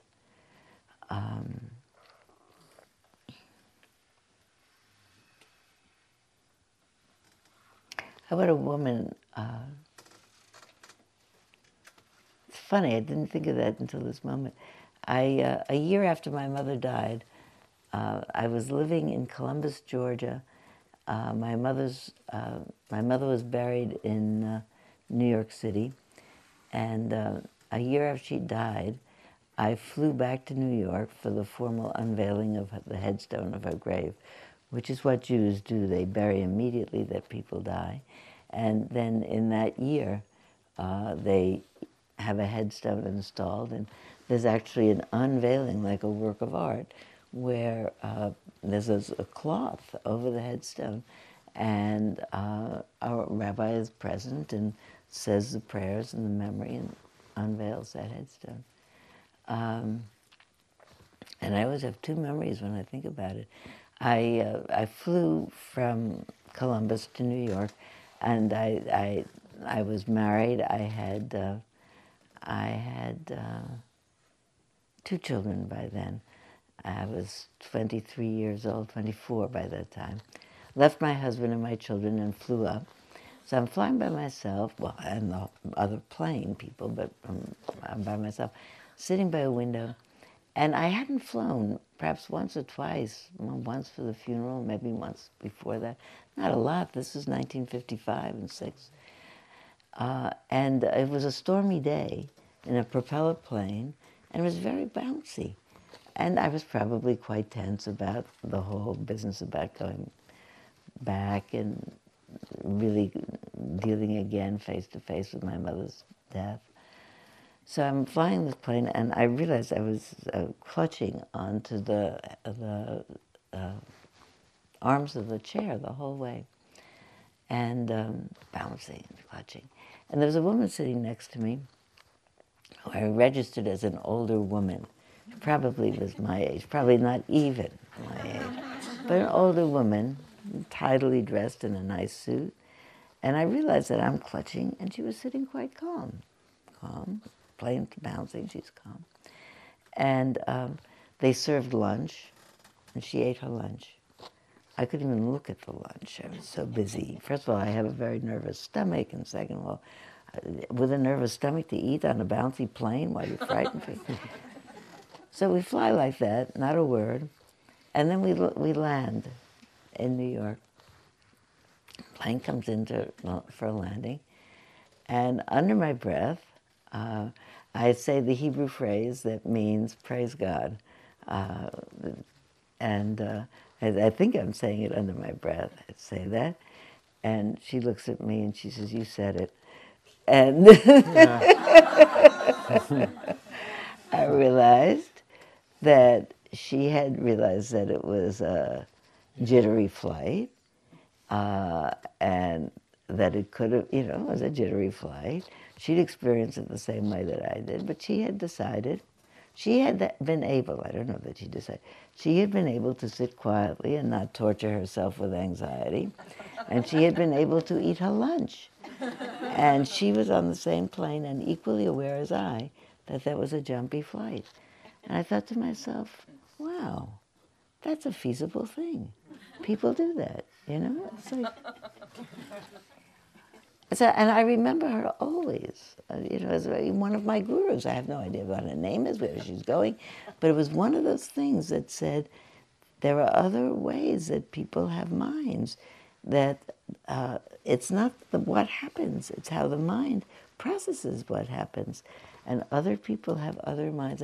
It's true, I think, that people are born with predispositions too. I believe that. Some people have more predisposition to fret or anxiety. I always imagine that when they did app cars, if they did them, I don't think so in those days, that I would have had that kind of a startled response, because I'm a easily startled person. But even so, that people, because it's changed, Wouldn't say that I'm the most tranquil person in the world, but I eat, I fly, I this, I that. But the whole idea that you could change your mind and change your experience. The other little piece, briefest, because it comes into my mind as a piece of Dharma from that experience, is at the unveiling, they said whatever they said, and they took this covering off the headstone. And it said my mother's name, and it said, beloved wife, mother, and grandmother. One of my hands are all stands out in.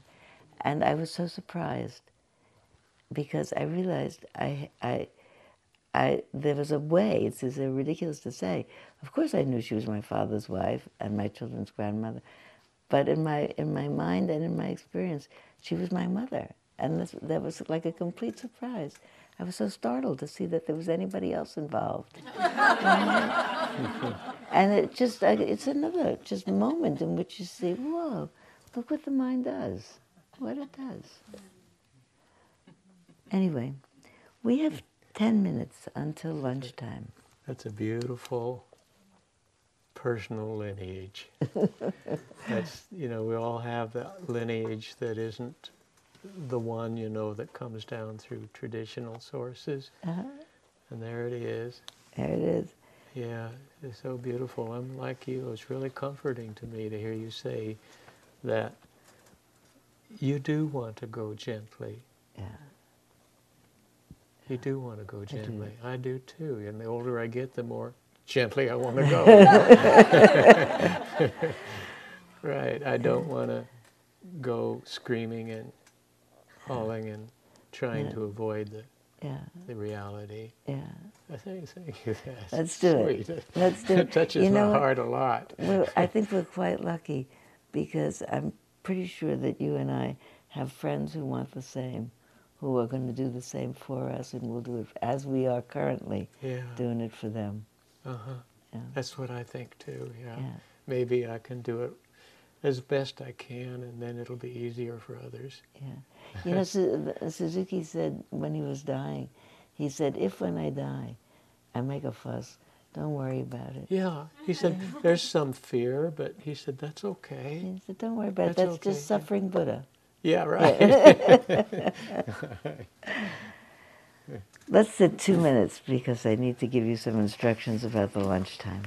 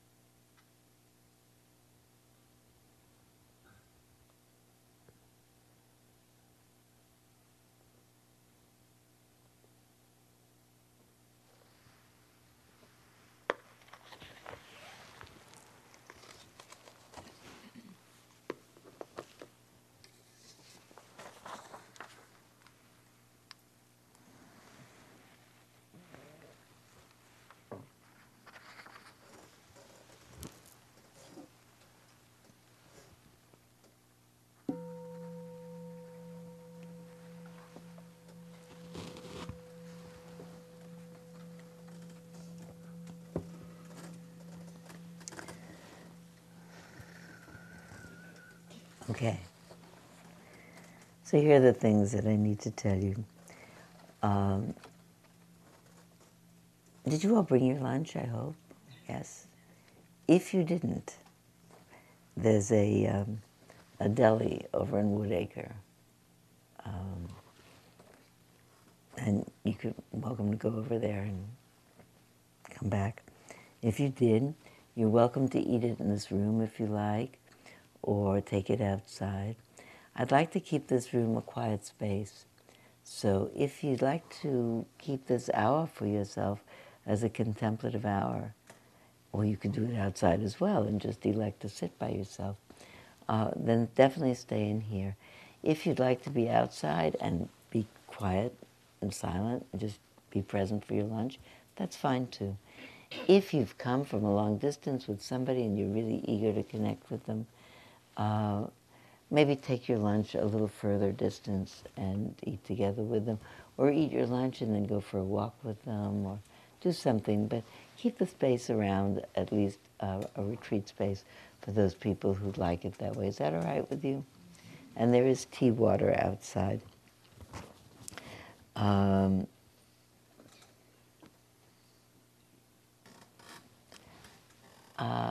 It asks me to mention the fact that at Spirit Rock, as you came in, you probably passed a dana basket.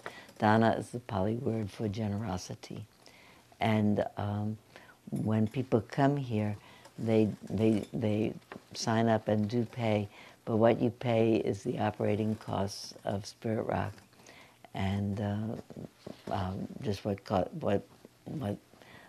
and actually we work very hard to keep those prices quite low. There's another basket that's a basket if you want to leave a gift for Lin and myself. We'll share it. That all of the teachings happen here. Everybody teaches as an act of generosity. And for those people who are moved, they respond with an act of generosity, if they can. So I thank you in advance from both of us for thinking about that, for making it part of your practice. There's all kinds of information on the back tables and outside and inside, and on the bulletin board there's all kinds of interesting things. Anybody else have any questions before the lunchtime? Yeah? There is a retreat going on the upper hall, so I'm sorry that I cannot invite you to go and look at the upper hall because it's very beautiful. So sometime if there isn't a retreat, do go up and look. Or come and sit a retreat up in the upper hall. It's beautiful up there. There'll be a day-long retreat, I happen to know, on April 3rd, up in the upper hall. We rarely can do a day-long up there. There are usually retreats happening. But there isn't on April 3rd. Because I'm actually teaching it. That's how come I know. I don't have the whole schedule memorized, but I do know mine. Does anybody else have any questions about this lunch? I wish you a very good lunch. An hour. A bell will ring 10 minutes before to let you know. Try to be here just at 1:30 so we can start.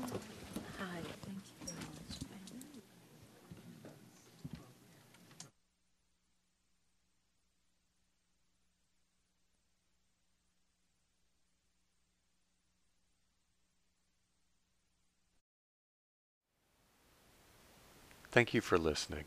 To learn how you can support the teachers and Dharma Seed, please visit dharmaseed.org/donate.